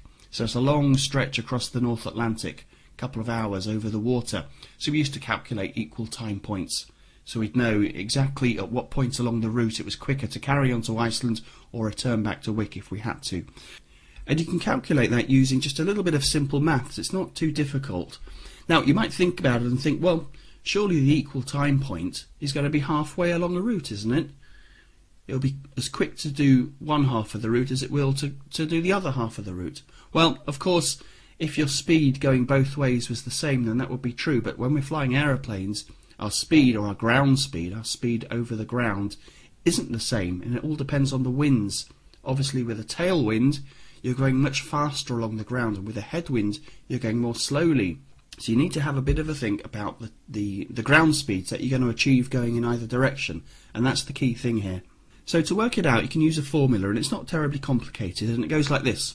So to calculate the distance to the equal time point, you take the total distance of the route and times it by the ground speed going back, and you take that figure, then you divide it by the ground speed going out plus the ground speed going back. Now that sounds complicated, but it really isn't. Now let's take an example of that. Let's pretend we're flying from, it doesn't matter where, somewhere in the States to somewhere in Europe. And as I said, once you're in Europe and once you're in the States, there are loads of airports to choose from. So it's really only that part of the ocean crossing that we're concerned with. So let's pretend that part over the ocean is 2,000 miles. I don't know what it is exactly, but it's probably something like that. And we'll pick two airports on each side of that crossing. So let's take Shannon in Ireland and Gander in Canada. That will be along a typical route going from the west coast of the States to Europe. So let's pretend between Gander and Shannon it's 2,000 miles. And generally crossing the Atlantic we have a tailwind going from west to east. So our ground speed going out is going to be faster than our ground speed going back. So where do you think that equal time point would be? Would you think it would be beyond halfway or before reaching the halfway point? Well, using that little formula we can work it out very easily. So distance to the equal time point is the total distance. So that's the 2,000 miles across the Atlantic, times the ground speed back. Let's say our ground speed going out with the tailwind is 500 knots and going back it's 400 knots. So we've got a 100 knot tailwind on the way out. So total distance 2,000 miles times the 400 equals actually 800,000. Then you divide that by the ground speed out plus the ground speed back. So 500 plus 400 is 900. Divide those two, 800,000 over 900 equals 888 miles. So our equal time point actually over that ocean crossing is before halfway, and we can plot it on our chart. It's actually at 888 miles. So if we're flying along and we have some sort of emergency, or we just remember we've left the oven on, then we can look down and see, we've gone 889 miles, so it's actually quicker to carry on to Shannon. Or we've got 885 miles, so actually we haven't reached the equal time point, so it's quicker to go back, turn around and go back. Now that's a very basic example, because in reality, you won't just have a constant ground speed, you won't have a constant wind. Up at altitude and over long routes like that, the wind will be changing as you go along. So a headwind might change into a tailwind, or a side wind could turn into a headwind. It'll be different at different points and at different levels. So if you were going to get a really accurate idea of where the equal time point would be, and you were doing this manually, you would need to go through your whole route and look at the winds at each point and come up with some sort of mean wind value and use that to calculate your equal time point. Now in reality we actually have a computer that compiles the flight plan, it calculates all the winds, and that will calculate a very accurate equal time point for you. So actually you don't even need to do it. But nonetheless, it's important to know how to do it and to have a very good idea of where it is. And then just following on from that, there's actually several different types of equal time point you can have. Imagine your emergency is not that you've got a passenger having some sort of medical emergency. Let's say you've lost an engine. And so obviously a loss of an engine is going to mean two things. It means you're going to be flying slower because you've only got one engine, so therefore your ground speed will be a lot lower. And it probably means you're going to have to descend as well. It's unlikely you're going to be able to maintain cruising altitude on one engine. Or let's say the emergency is you've lost pressurization and you need to come down very rapidly to 10,000 feet and you're halfway across the Atlantic. Well, again, down at lower levels, your ground speed is going to be much, much lower than up at altitude. So your equal time point in each of those different scenarios will be different to the original one we looked at, where you're able to maintain speed and you're able to maintain altitude. So if you're doing a very thorough pre-flight planning, you may well calculate equal time points for each of those scenarios. So one scenario where you can maintain height and level, one scenario where you lose an engine and you're going to be much slower on one engine, and another scenario where you can't maintain altitude because of depressurization problems. And these sorts of things will be the bread and butter of those guys flying the long-haul transatlantic or Pacific routes. I must admit I've not calculated an equal time point for many years, because in the sort of flying I'm doing just around Europe, like I say, you're never more than 20 minutes away from an airport, usually even closer than that. It's very rare that I can't look out the window over Western Europe and not see an airport within a couple of miles of me. So there you go, that's my little segment today. Sorry about my slightly croaky voice, I do have a bit of a sore throat today. But I guess I'll hand it back to the chaps in the studio, so Carlos, Matt, and of course our friend from Down Under, Grant McCarran. Hope you're having a good show, chaps. And, well, I'll speak to you again in the chat room any second now. Bye!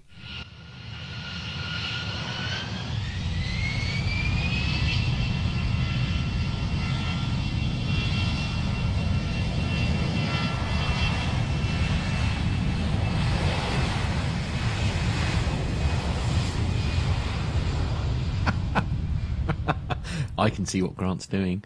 Anyway, Yep. it's not Positive rate of climb. Gear Yeah, up. indeed. Higher, damn it, higher. Oh, thanks, Pip. Yeah, thank you, Pip, for that. Pip's been in the chat room frantically chatting to Yeah, various he's been people in there. isn't he? Yeah. But no, thanks very much for that, Pip. Don't forget you can find Pip over on his show, the Plane Safety Podcast. You can find that on iTunes and over on, if you just search Plane Safety Podcast. And you can also find him over at his website, planesafetypodcast.com.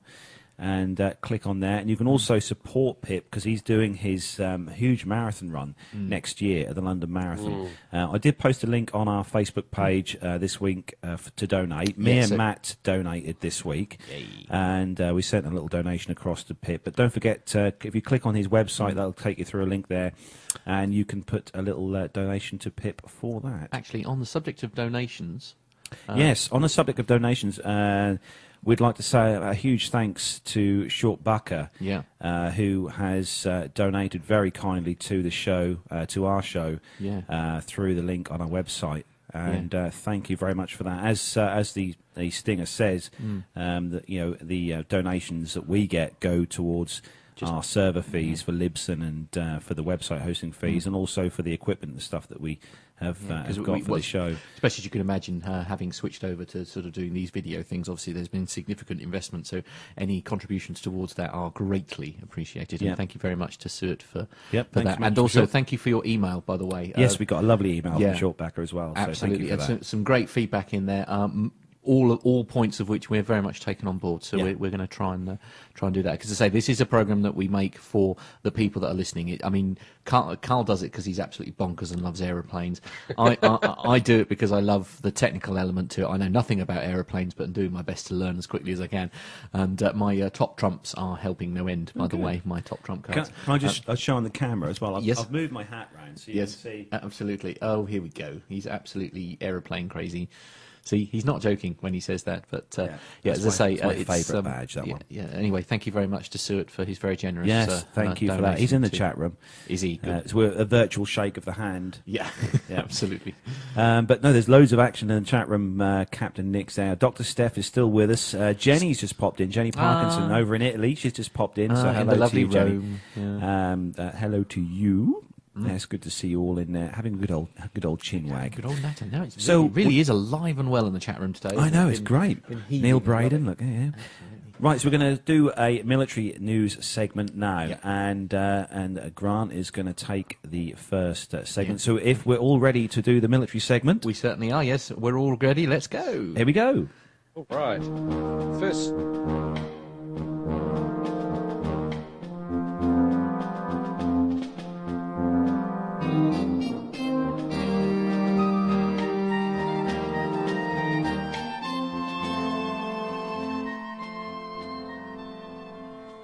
So with the first story then, Grant, fire away. Yep. Spirit gets to work on RAAF's first P-8A. Major assembly has started on the Royal Australian Air Force's first Boeing P-8A Poseidon maritime patrol aircraft at Spirit Aerosystems. Boeing Unit Spirit produces the fuselage for the 737 airliner upon which the P-8A is based. In a statement, it says that the first RAF P-8A fuselage will be delivered to Boeing's Renton, Washington assembly line in early 2016. Our new P-8 will be the first of a new generation of maritime surveillance for Australia, says RAF Air Commodore Adam Brown on a visit to Spirit's Wichita factory. We're particularly excited and proud to get what we think is the best maritime patrol aircraft in the world coming to service in our Air Force, said RAF Air Commodore Adam Brown once again. Canberra has ordered 8 P-8A aircraft and has options for 4 additional examples. Its first examples are due for delivery in 2017, and I wouldn't be surprised at all if they do take those 4 additional examples, by the way. It says here the type will replace the RAF's fleet of Lockheed Martin P-3 aircraft. Flight Global's Fleets Analyzer shows that the RAF operates 15 P-3Cs, known down here as the AP-3Cs, the average age of which is 33.5 years. Canberra also intends to obtain the Northrop Grumman MQ-4C Triton unmanned air vehicle to complement the new type. Wow, that's quite old, isn't it? 30-odd years is quite an age, isn't it? I've seen one of these close up. I take it you've probably seen one of these, the P8s close up, Grant? Yes. Yeah. Yeah, they're pretty cool to see how close these are. Well, it'll give us our third military 737 based aircraft because we have at least 2 Boeing business jets being used in the VIP flight. We then have the E-7A Wedgetail, which is a 737 based airborne early warning and control aircraft. Named after the Wedgetail Eagle, which does attack kangaroos, by the way. It's very big. It's an incredible bird. And the Wedgetail itself, the aircraft is pretty amazing. I've been on board one on the ground. Had to leave all recording equipment and everything out. We were taken on board and shown through it while I was in Tyndall near Darwin during the exercise Pitch Black last year. But we'll have the Poseidon, we'll have the Wedgetail, and we'll have the BBJs. So that's 3 737-based aircraft in our fleet. Yeah, that's surprising. When me and Pip were at RIAT this year, and we got on board the AWACS with the early warnings, the early warning. Like we just took all the recording equipment on there, and we actually interviewed the guy. We did actually, where the command sort of center and stuff is inside the aircraft. It was But all that's switched the off. 737. It's probably a bit old. Yeah, Sorry, 707. 707. Yeah, Probably like, yeah. They were. Everyone's already seen this. Yeah, boring. Yes. I didn't. I sort of tried to look what it's- stickers were on their monitors. I was trying to see if it was Windows 3.1 or. Now. They're trying to copy the. Is it who was it who had the issue with the air traffic? Windows 3.1. Oh, it's not the air traffic control. It was, I believe, their fog sensor was still running Windows 3.1 That's it. Yeah. at the airport. Was that in Italy, Grant? I can't remember. Was it Italy or France? It was either Italy or France. They were running. France wouldn't surprise me. They were I've got to running be one of honest. the key systems that you have in an airport Right, using okay. Windows 3.1. Actually, now, yes, I agree with you that does sound crazy, but when it's such an integral system and such an important system, I know certainly, for example, space shuttles and that kind of thing. I mean, they were quite often running Geeksville here. The computer systems in their aircraft were actually running what they call DX266 processor chips, purely and simply because it was the only thing that they'd only ever sort of tested it with, and so they were very, very reluctant to move away from it. It's in defence of said air traffic control that may away, or the fog warning system. So that may be a similar reason, is the fact that if it's not broke, don't fix it. Well, Mash has put it was in Paris Orly. Yeah, It was, Harris yeah, Orley. yeah, absolutely. And Windows 3.1 was at Paris. Yeah. Yeah. Pip's put he thinks they were ZX Spectrums. Oh, now you see that. With the rubber keyboards, I remember. They were amazing bits of kit. Wow. I actually had one, and like now, given how much money these things are worth, Yeah, oh, yeah. I wish I'd Yeah. kept it because it was mint condition. But there we are. You don't know what's going to be so popular sort of later on. But as I say, it's a serious point though, because if the fog warning system is working, as I say, and it's doing everything you need to do, why do you need to update it just so you get prettier pictures? I mean, if the information that you're getting from it is what you need, and it doesn't crash all the time, all right, yes, I mean, it hasn't had technical support for I don't know how long, but yeah. Well, sorry. it's being supported in-house. And, Yeah. most of the people in-house at Paris Orly who know how to use 3.1 and what they're doing with it are all sort of retiring. And right, it broke, okay. and no one was around who could fix it. It was the Right. Decor. It communicates runway visual range. Yeah. And like fog or poor weather conditions. So, Yeah. it just stopped.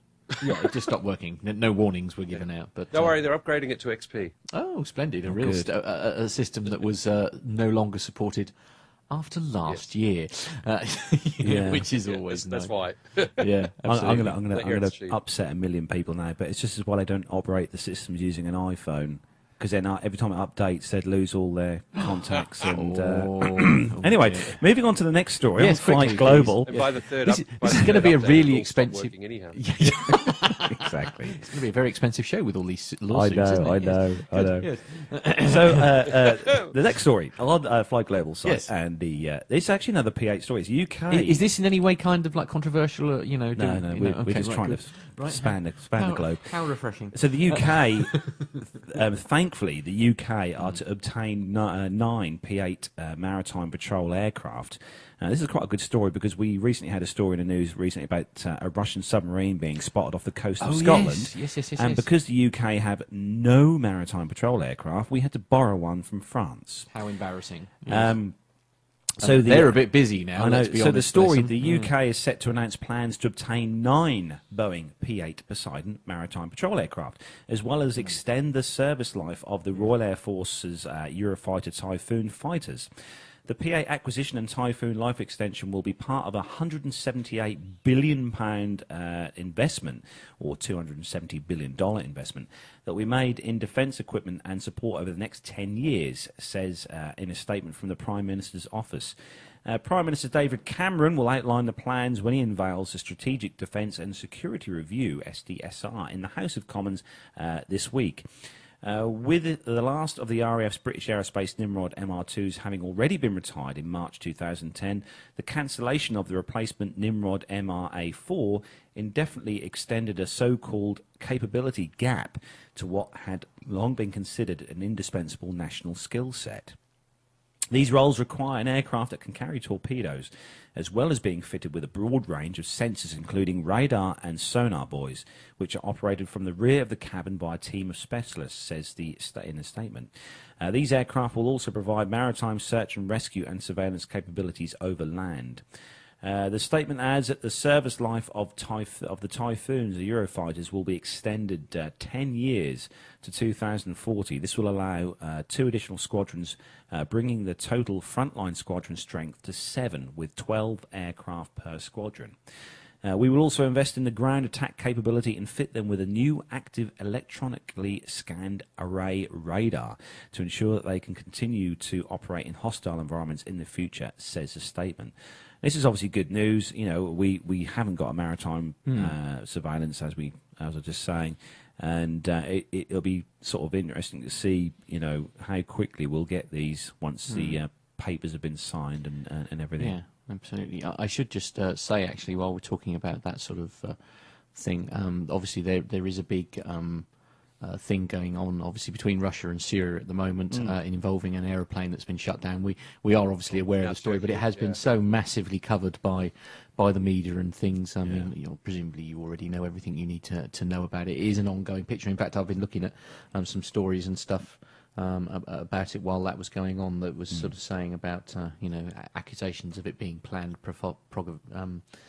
provocation and things like that. So we like to keep things a fresh little, here. absolutely. Yes. So we'll see what, as I say, if we get anything develop on that story. Certainly, as far as military is concerned, we'll include it. In your side of the world, Grant, what's your maritime patrol aircraft of choice there in the RAAF? Well, currently it's the AP3C, the Orion. You know, the ones that are 30 plus years old. But that's the main maritime one.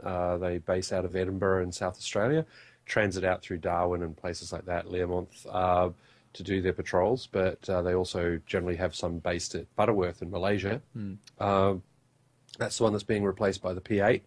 And also we're getting the Triton, which is a big UAV, high altitude, long endurance jet aircraft with it's the maritime version of the Global Hawk. So, an amazing piece of equipment, that one. And a lot of people are very excited to see how that's all coming together and how they're going to wind up using it. Good stuff. Absolutely. Anyway, on to the next story, and this is on Flight Global again, and the headline is Switzerland orders Hermes 900 UAV. Ooh, UAVs. And this seems to be a real trend, isn't it? Sort of like that drones and UAVs seem to be a real sort of military sort of boom, I think, at the moment, isn't it? Switzerland has signed a production contract for the Elbit Systems Hermes 900 unmanned air vehicle following selection of the type in June 2014. Worth $200 million, the contract award from the Swiss Federal Department of Defence, Civil Protection and Sport, the DDPS, comes 2 months after the nation's parliament approved the purchase of 6 Hermes 900 UAVs, a vital precursor of any military deal in Switzerland. The type will be delivered with a heavy fuel engine, which was a requirement of the original tender. It faced competition from the Israel Aerospace Industries Super Heron, a derivative of the company's Heron UAV family that have been developed in a heavy fuel engine for the Swiss requirement. It will replace the IAI Rogue ADS 95 system, which is expected to be retired in 2020. Deliveries of the Hermes 900s are anticipated to complete within 4 years. Switzerland is a very important market for the Elbit systems, and we are very proud of the DDPS's decision to choose us as the supplier of the Hermes 900 HFE, a high-end and market-leading platform. The President and Chief Executive of Elbit Systems has said the DDPS selection attests to our innovative and technological leadership in the area of the UAS, that's the unmanned air systems, supported by the maturity of our systems. We hope this project will pave the way for additional projects both in Switzerland and worldwide. I'm just going to bring up that picture because that's actually quite a... So the Hermes 900 then, obviously as a UAV, introduced into service in 2012. Its primary user is actually the Israeli Air Force. Right. Just going through here we go. It has a maximum speed of 137 miles an hour. Wow. It's basically an Israeli version of the Predator. Right. Yes. If you bring up the stats and the photo of a Predator, not the Reaper, which the Predator became, but the original Predator drone, you'll see that the Predator also has a very similar engine. A Rotax. It's got a slightly higher horsepower version of the which one is it? You've got them in the Rotax. The Rotax, yeah, 914, yeah. Yeah, and the Predator's V tail goes down instead of up, and but otherwise the speeds are similar. The Predator's a little faster, but this will stay in the air longer. Yeah, And, 36 hours. That's pretty cool. Yeah. With the Predator's typically a 24-hour endurance aircraft. So it's very, very. It's if you look at the stats side by side, they're very similar aircraft. But Elbit in Israel makes them, and interesting that the Israeli Hermes was going up against the Israeli Heron. Right. Yeah. Two aircraft. Both the Australians have been using the Heron for a number of years. Yeah. And very interesting. Very interesting. Yeah, pieces of presumably, as I say, because a 36-hour flight time on that. I mean, presumably they're very obviously they're very efficient, but I suppose they're very light, aren't they? Because they haven't got sort of people in them essentially.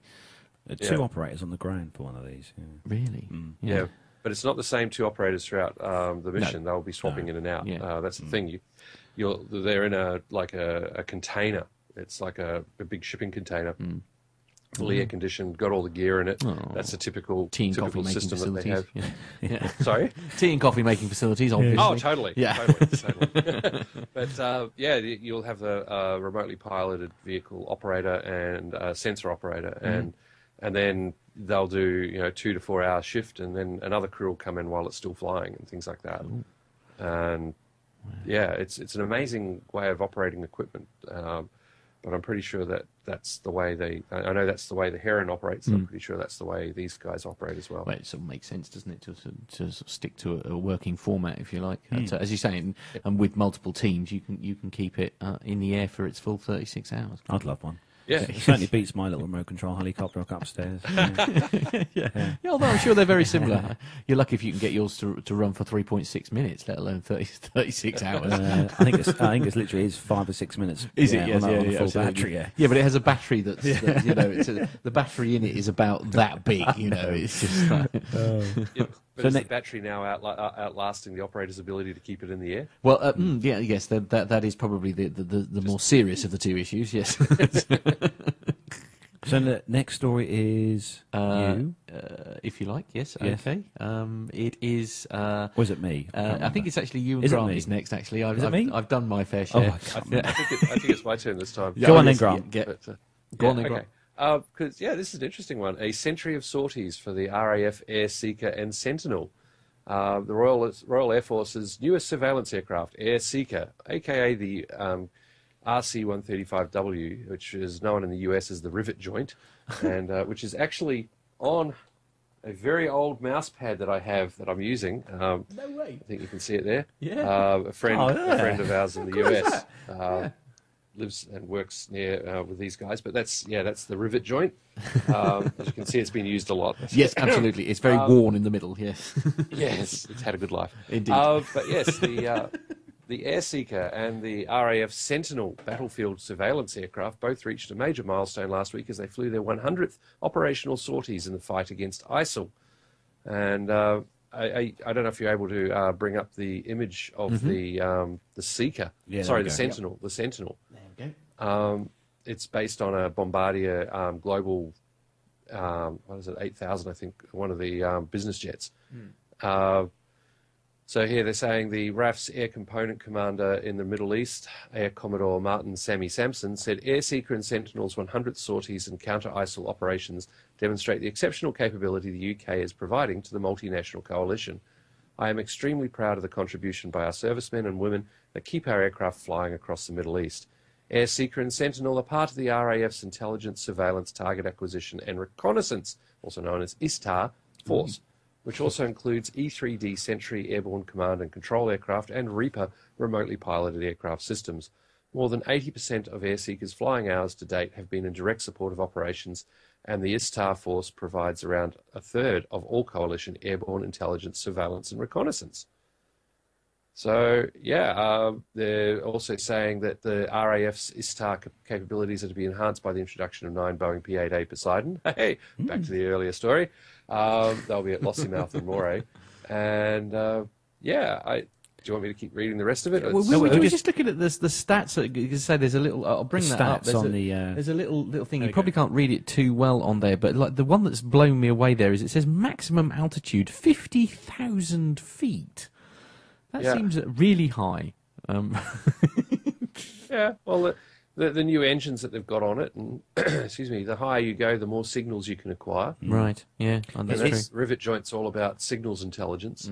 This picture, this one here of the Air Seeker, the RC135, because it's obviously based on the 707. Right.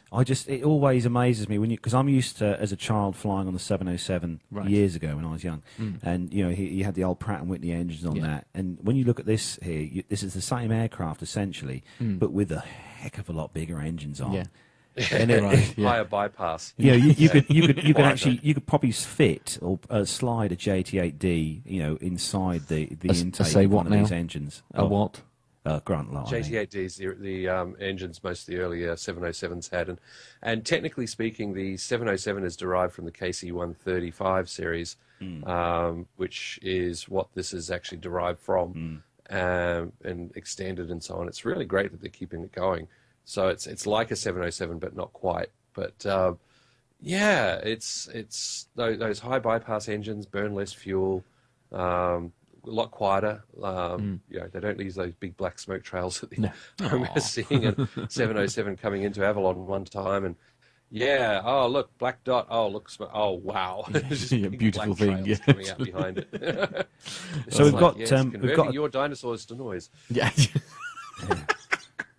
Nice. Noisy, yeah. Yeah, absolutely. We'd like a bit of noise. So we having not had one for ages and ages, we've now got two top 10s. We've got two top 10s on the bounce, which is very exciting. So, gentlemen, if you are, I don't know quite, what have we got first? This is the most. This is a top 10 of the most expensive military jets. Right. Okay. And So is what number is this? This one is that's number in front? 10. The Oh, it first is one in the here, right yeah. order. Oh, good. Oh, I'm so pleased. So we'll let our guest go first. Being Absolutely. Guest. So, in at number 10. The F-18 Hornet, $94 million. First entering service in the 1980s, the twin-engine fighter plane was the US's first strike fighter, an aircraft capable of attacking both ground and aerial targets. It has seen action in Operation Desert Storm and is the aircraft of the Navy's Blue Angels flight demonstration team. The FA-18 is also used by Canada, Australia, yay, Finland, Kuwait, Malaysia, Spain, and Switzerland. And in at number 9. In at number 9, then it is once it's it's loaded. It's once it's loaded. It's the EA-18G Growler, $102 million. Hot off the presses, the Growler is a highly armed version of the FA-18 fighter that has been updated for electronic warfare. It's currently being delivered to the Navy, and Growlers are capable of not only finding and disrupting anti-aircraft radar, but also jamming enemy communications. Ooh, in at number 8. The V-22 Osprey, $118 million per aircraft. Now, we This love tilt-rotor the aircraft, Osprey. which takes off and lands like a helicopter but can fly faster and further like a fixed-wing plane, was first used in combat in Iraq in 2007. The Osprey's production has been bedeviled by design and construction problems. The craft claimed the lives of at least 30 Marines and civilians during its development alone. Former Vice President Dick Cheney tried repeatedly to ground the plane. Still, because of its range and versatility, the Marine Corps planned to deploy a squadron of V-22s to Afghanistan by the end of the year. And on a side note, the Bell 609, I believe it is, the civilian version, recently one of their test aircraft crashed, taking the lives of the 2 test pilots on board, apparently during the high-speed section of their flight test.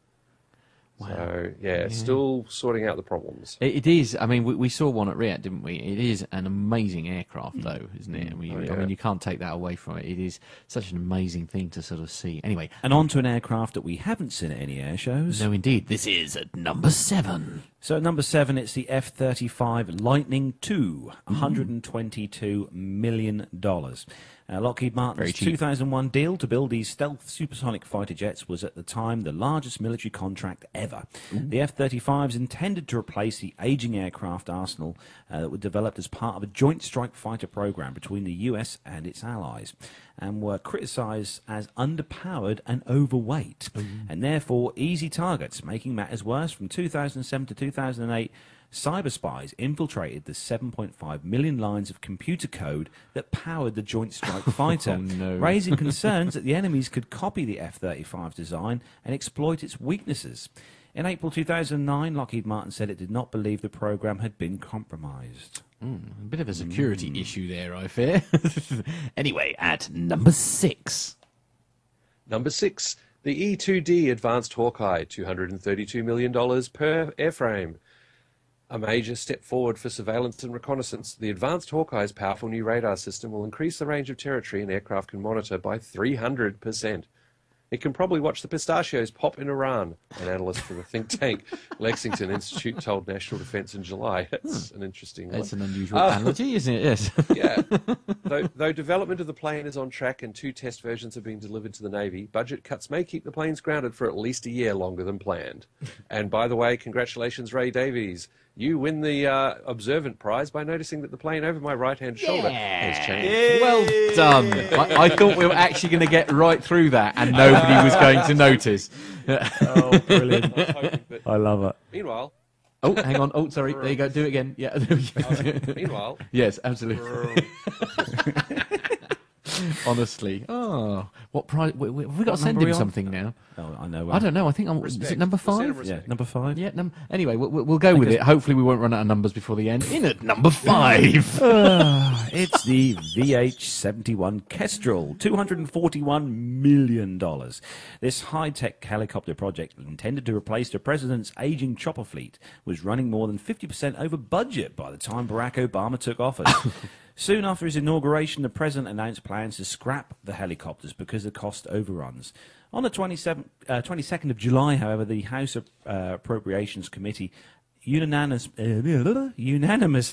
approved restoring the $485 million to fund the Kestrels. And at number 4. Number 4, the Boeing P-8A Poseidon comes back to yet another story in the military zone. Woo! $290 million. Sorry, I'm just going to get my... where did I put it? Over this side. That's right. Based on the 737 airframe. Right. Yes, that's right. Anyhow, that's what we like. Boeing's spruced up military version of its 737 jet will be used by the Navy to conduct anti-submarine warfare and gather intelligence. It can carry torpedoes, missiles, depth charges, and other weapons. The P-8A is expected to go into service in 2013. When was this done? I don't know. It's probably quite old by the sound of it then. Anyway, what number are we on? Number 3, I think. Number 3. Oh, what an interesting... This is quite a good picture. The C-17A Globemaster III, $328 million. The Air Force military transport plane is used to move troops into war zones, perform medical evacuations, and conduct airdrop missions.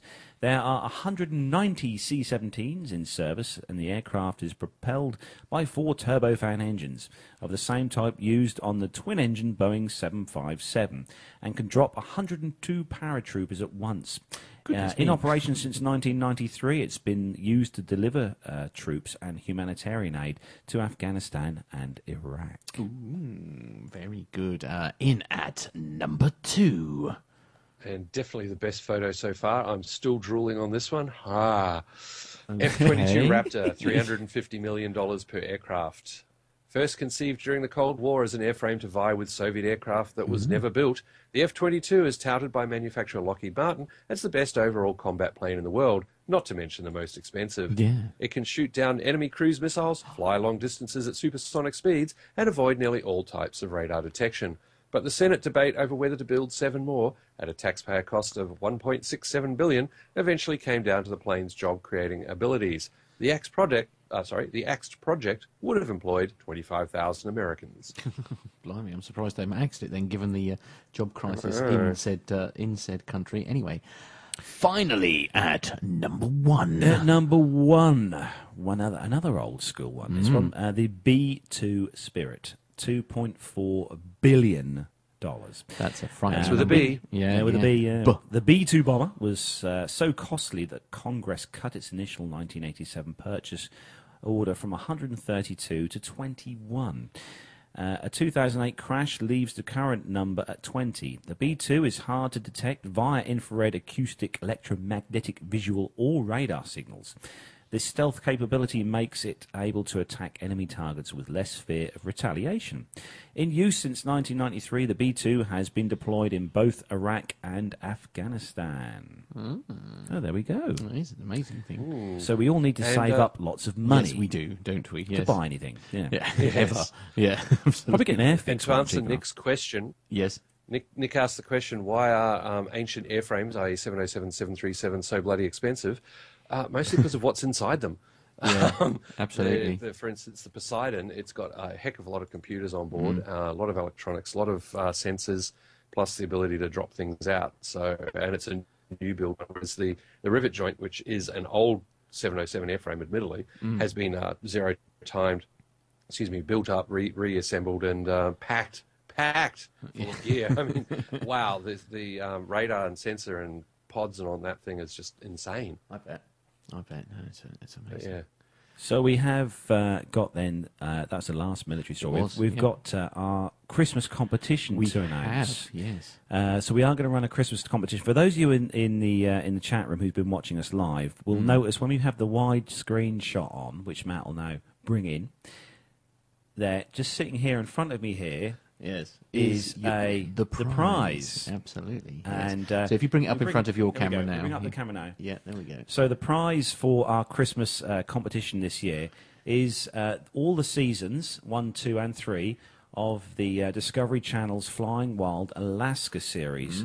This is a series that I watched on Discovery. It's a fantastic series. Absolutely love this program. Absolutely. And we're going to run a competition to win that. It's open to anyone. Yep. And if you want if you want a chance to win this, we've got 3 questions to ask. Yep.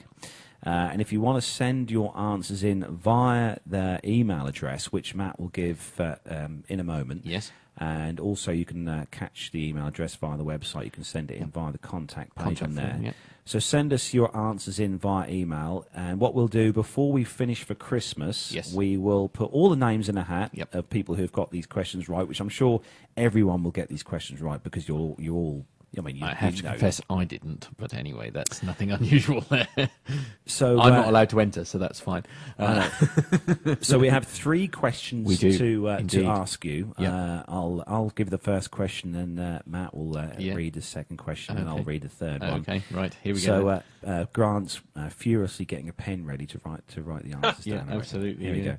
Oh, I thought I was excluded because of being involved. Well, you in the don't show know what today. the answer is, so you Well, probably when- know what the answer is, when but you don't we- know what the questions are. So When we go off air, totally off air, I'll ask Grant, see if he knows. see if he knows the answer. Yeah, absolutely. Yeah, Oh, it'd be God, cool if he do. does. Right, go on. Right. Then. Right, so question 1 in this that's me. competition. Yeah, I know. I'm just doing the Sorry, lead. sorry. Oh, honestly, He's got a try story. That's why. Carry on. tart you are. Like a married Never mind. No, couple. I've lost the will now. Off you go. Domestics. I love this I guy. know, absolutely. That's why I cook for him. Yes, absolutely. Yeah. So a question- 5-egg omelette, man. Seriously. 5-egg omelette with cheese Yeah, and I know. tomato. I know, absolutely. It's the word. It's the most fulfilling breakfast I think I've ever had in my life. Good lord.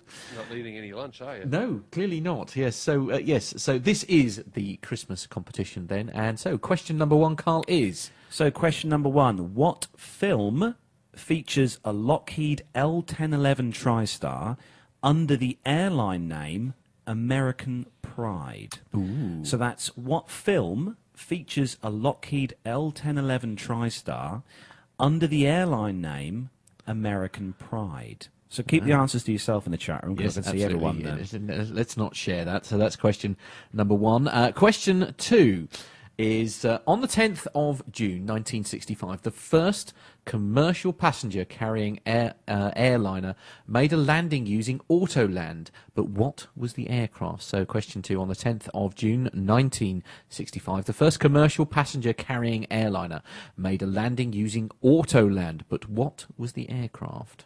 There we go. And finally, question number 3. So question number 3. In the Flying Wild Alaska series, which is the prize, the DVD prize, Yes. What is Jim Tweeto's beloved aircraft of choice? Ooh. So that's in the Flying Wild Alaska series, this one here, the prize.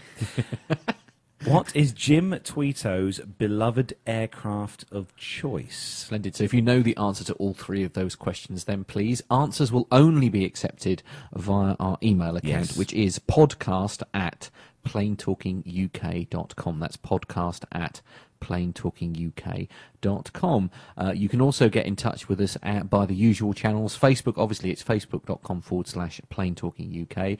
It is Twitter. Our Twitter handle is @plaintalkinguk, as I say. The website, www.plaintalkinguk.com. Grant, I think we should give you a shameless plug as well.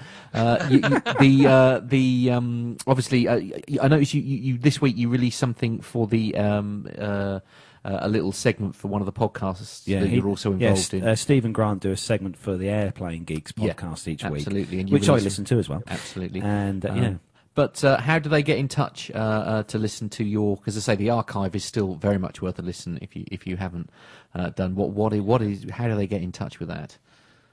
Yeah, you can find us at planecrazydownunder.com. Oui. And we're hoping to get something out around the Christmas New Year. I've got a week off away from the office, so that takes me back down to just one job rather than two.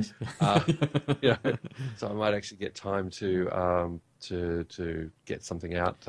Steve was going to try and do some edits. We were looking at doing some rappering just before he went over. He's in Fiji at the moment, having a holiday with the family, and unfortunately he wound up being pretty busy, but he's officially on leave. He started early this week, but he's had all sorts of stuff to do. They're building a house, they've sold their house, there's all sorts of stuff going on. And so plus running around with day jobs. But hopefully we'll get an episode out this before the end of the year. Hopefully. Oh, fantastic. No, we look forward to that. Obviously, we mustn't forget the legend that is Pilot Pip. How do they get hold of his podcast, Carl? Yeah, well, again, if they want to get hold of Pilot Pip by the Short and Curlies, they can go to Family show, ladies and gentlemen. They can get hold of Pip on the Plane Safety Podcast. If you go on iTunes, search in the little box at the top right hand side, just like you can do our show and Stephen Grant show. Just type in there Plane Safety Podcast, or you can go to his website planesafetypodcast.com and obviously sponsor him for his marathon run. Absolutely. If you can, even if it's only £1, please, everyone, make sure you sponsor Pip, because we'll all be cheering him on. And with a bit of luck, I shall probably be in London on the day he does it. So yeah, all fantastic, really. So that is where we bring episode number 88 to a close. So for those of you listening to the audio podcast, we'll put the competition, the Christmas competition details on our Facebook page, so you can see them on there. Yeah. So you'll be able to just look in the chat room. Yeah.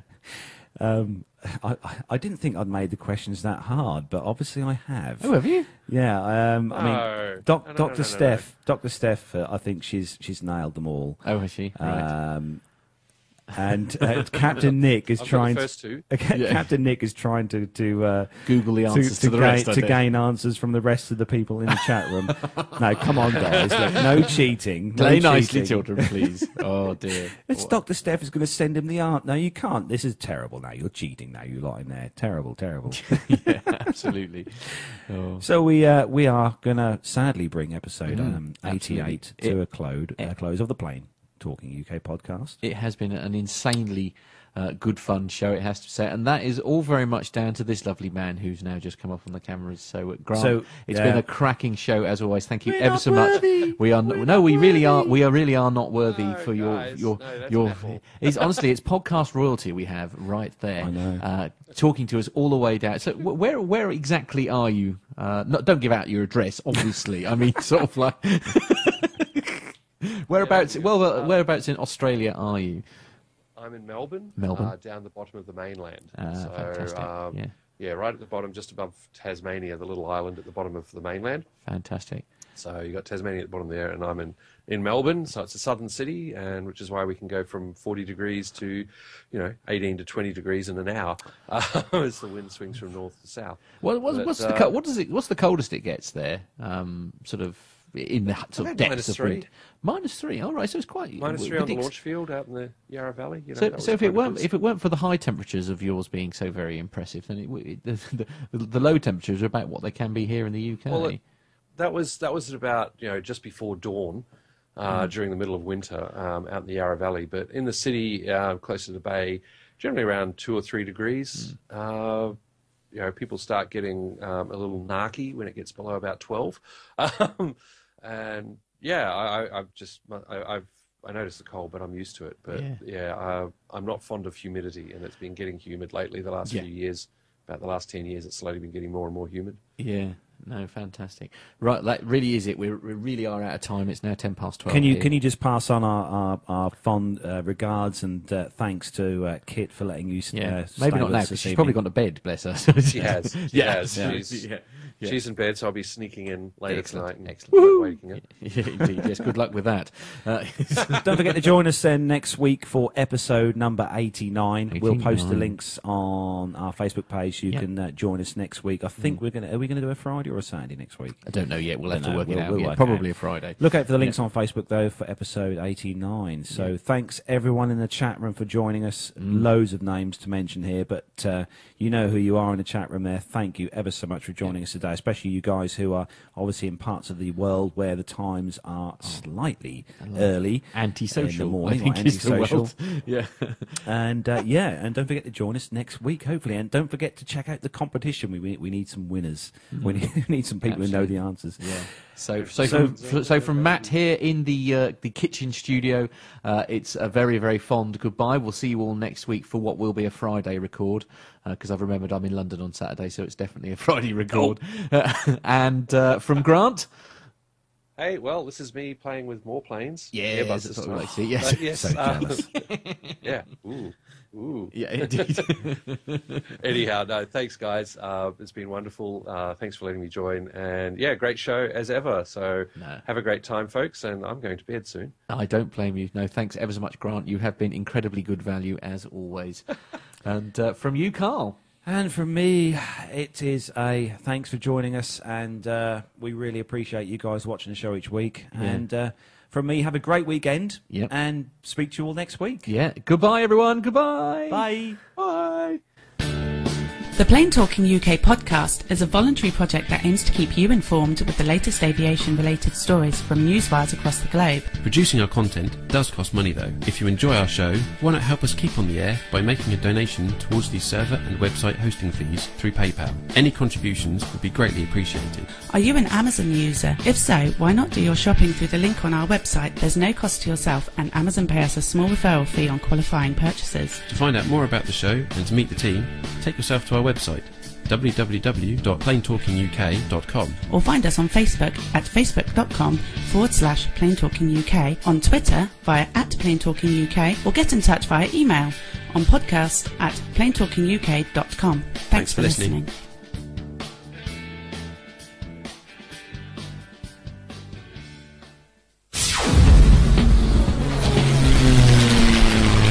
Find this and other great shows at the Aviation Media Network. TheVoicesInYourHead.com.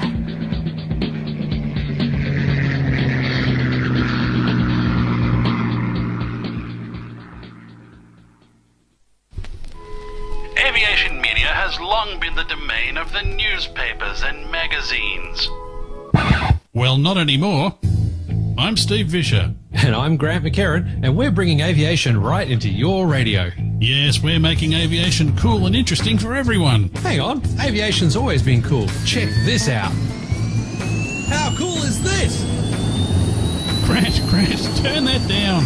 Here at Plane Crazy Down Under, we've got pilots, engineers, air traffic controllers, industry leaders, even politicians dropping by to talk to us about the amazing world of aviation right here in Australia and occasionally in New Zealand as well. Wow, that's cooler than I thought, mate. Find us at planecrazydownunder.com, on iTunes, or lurking about on other people's podcasts just like this one. We've got crazy accents and lots of great aviation content. And we promise not to talk about the cricket. No, never, not the cricket. Quack, quack, quack, quack. What is cricket anyhow?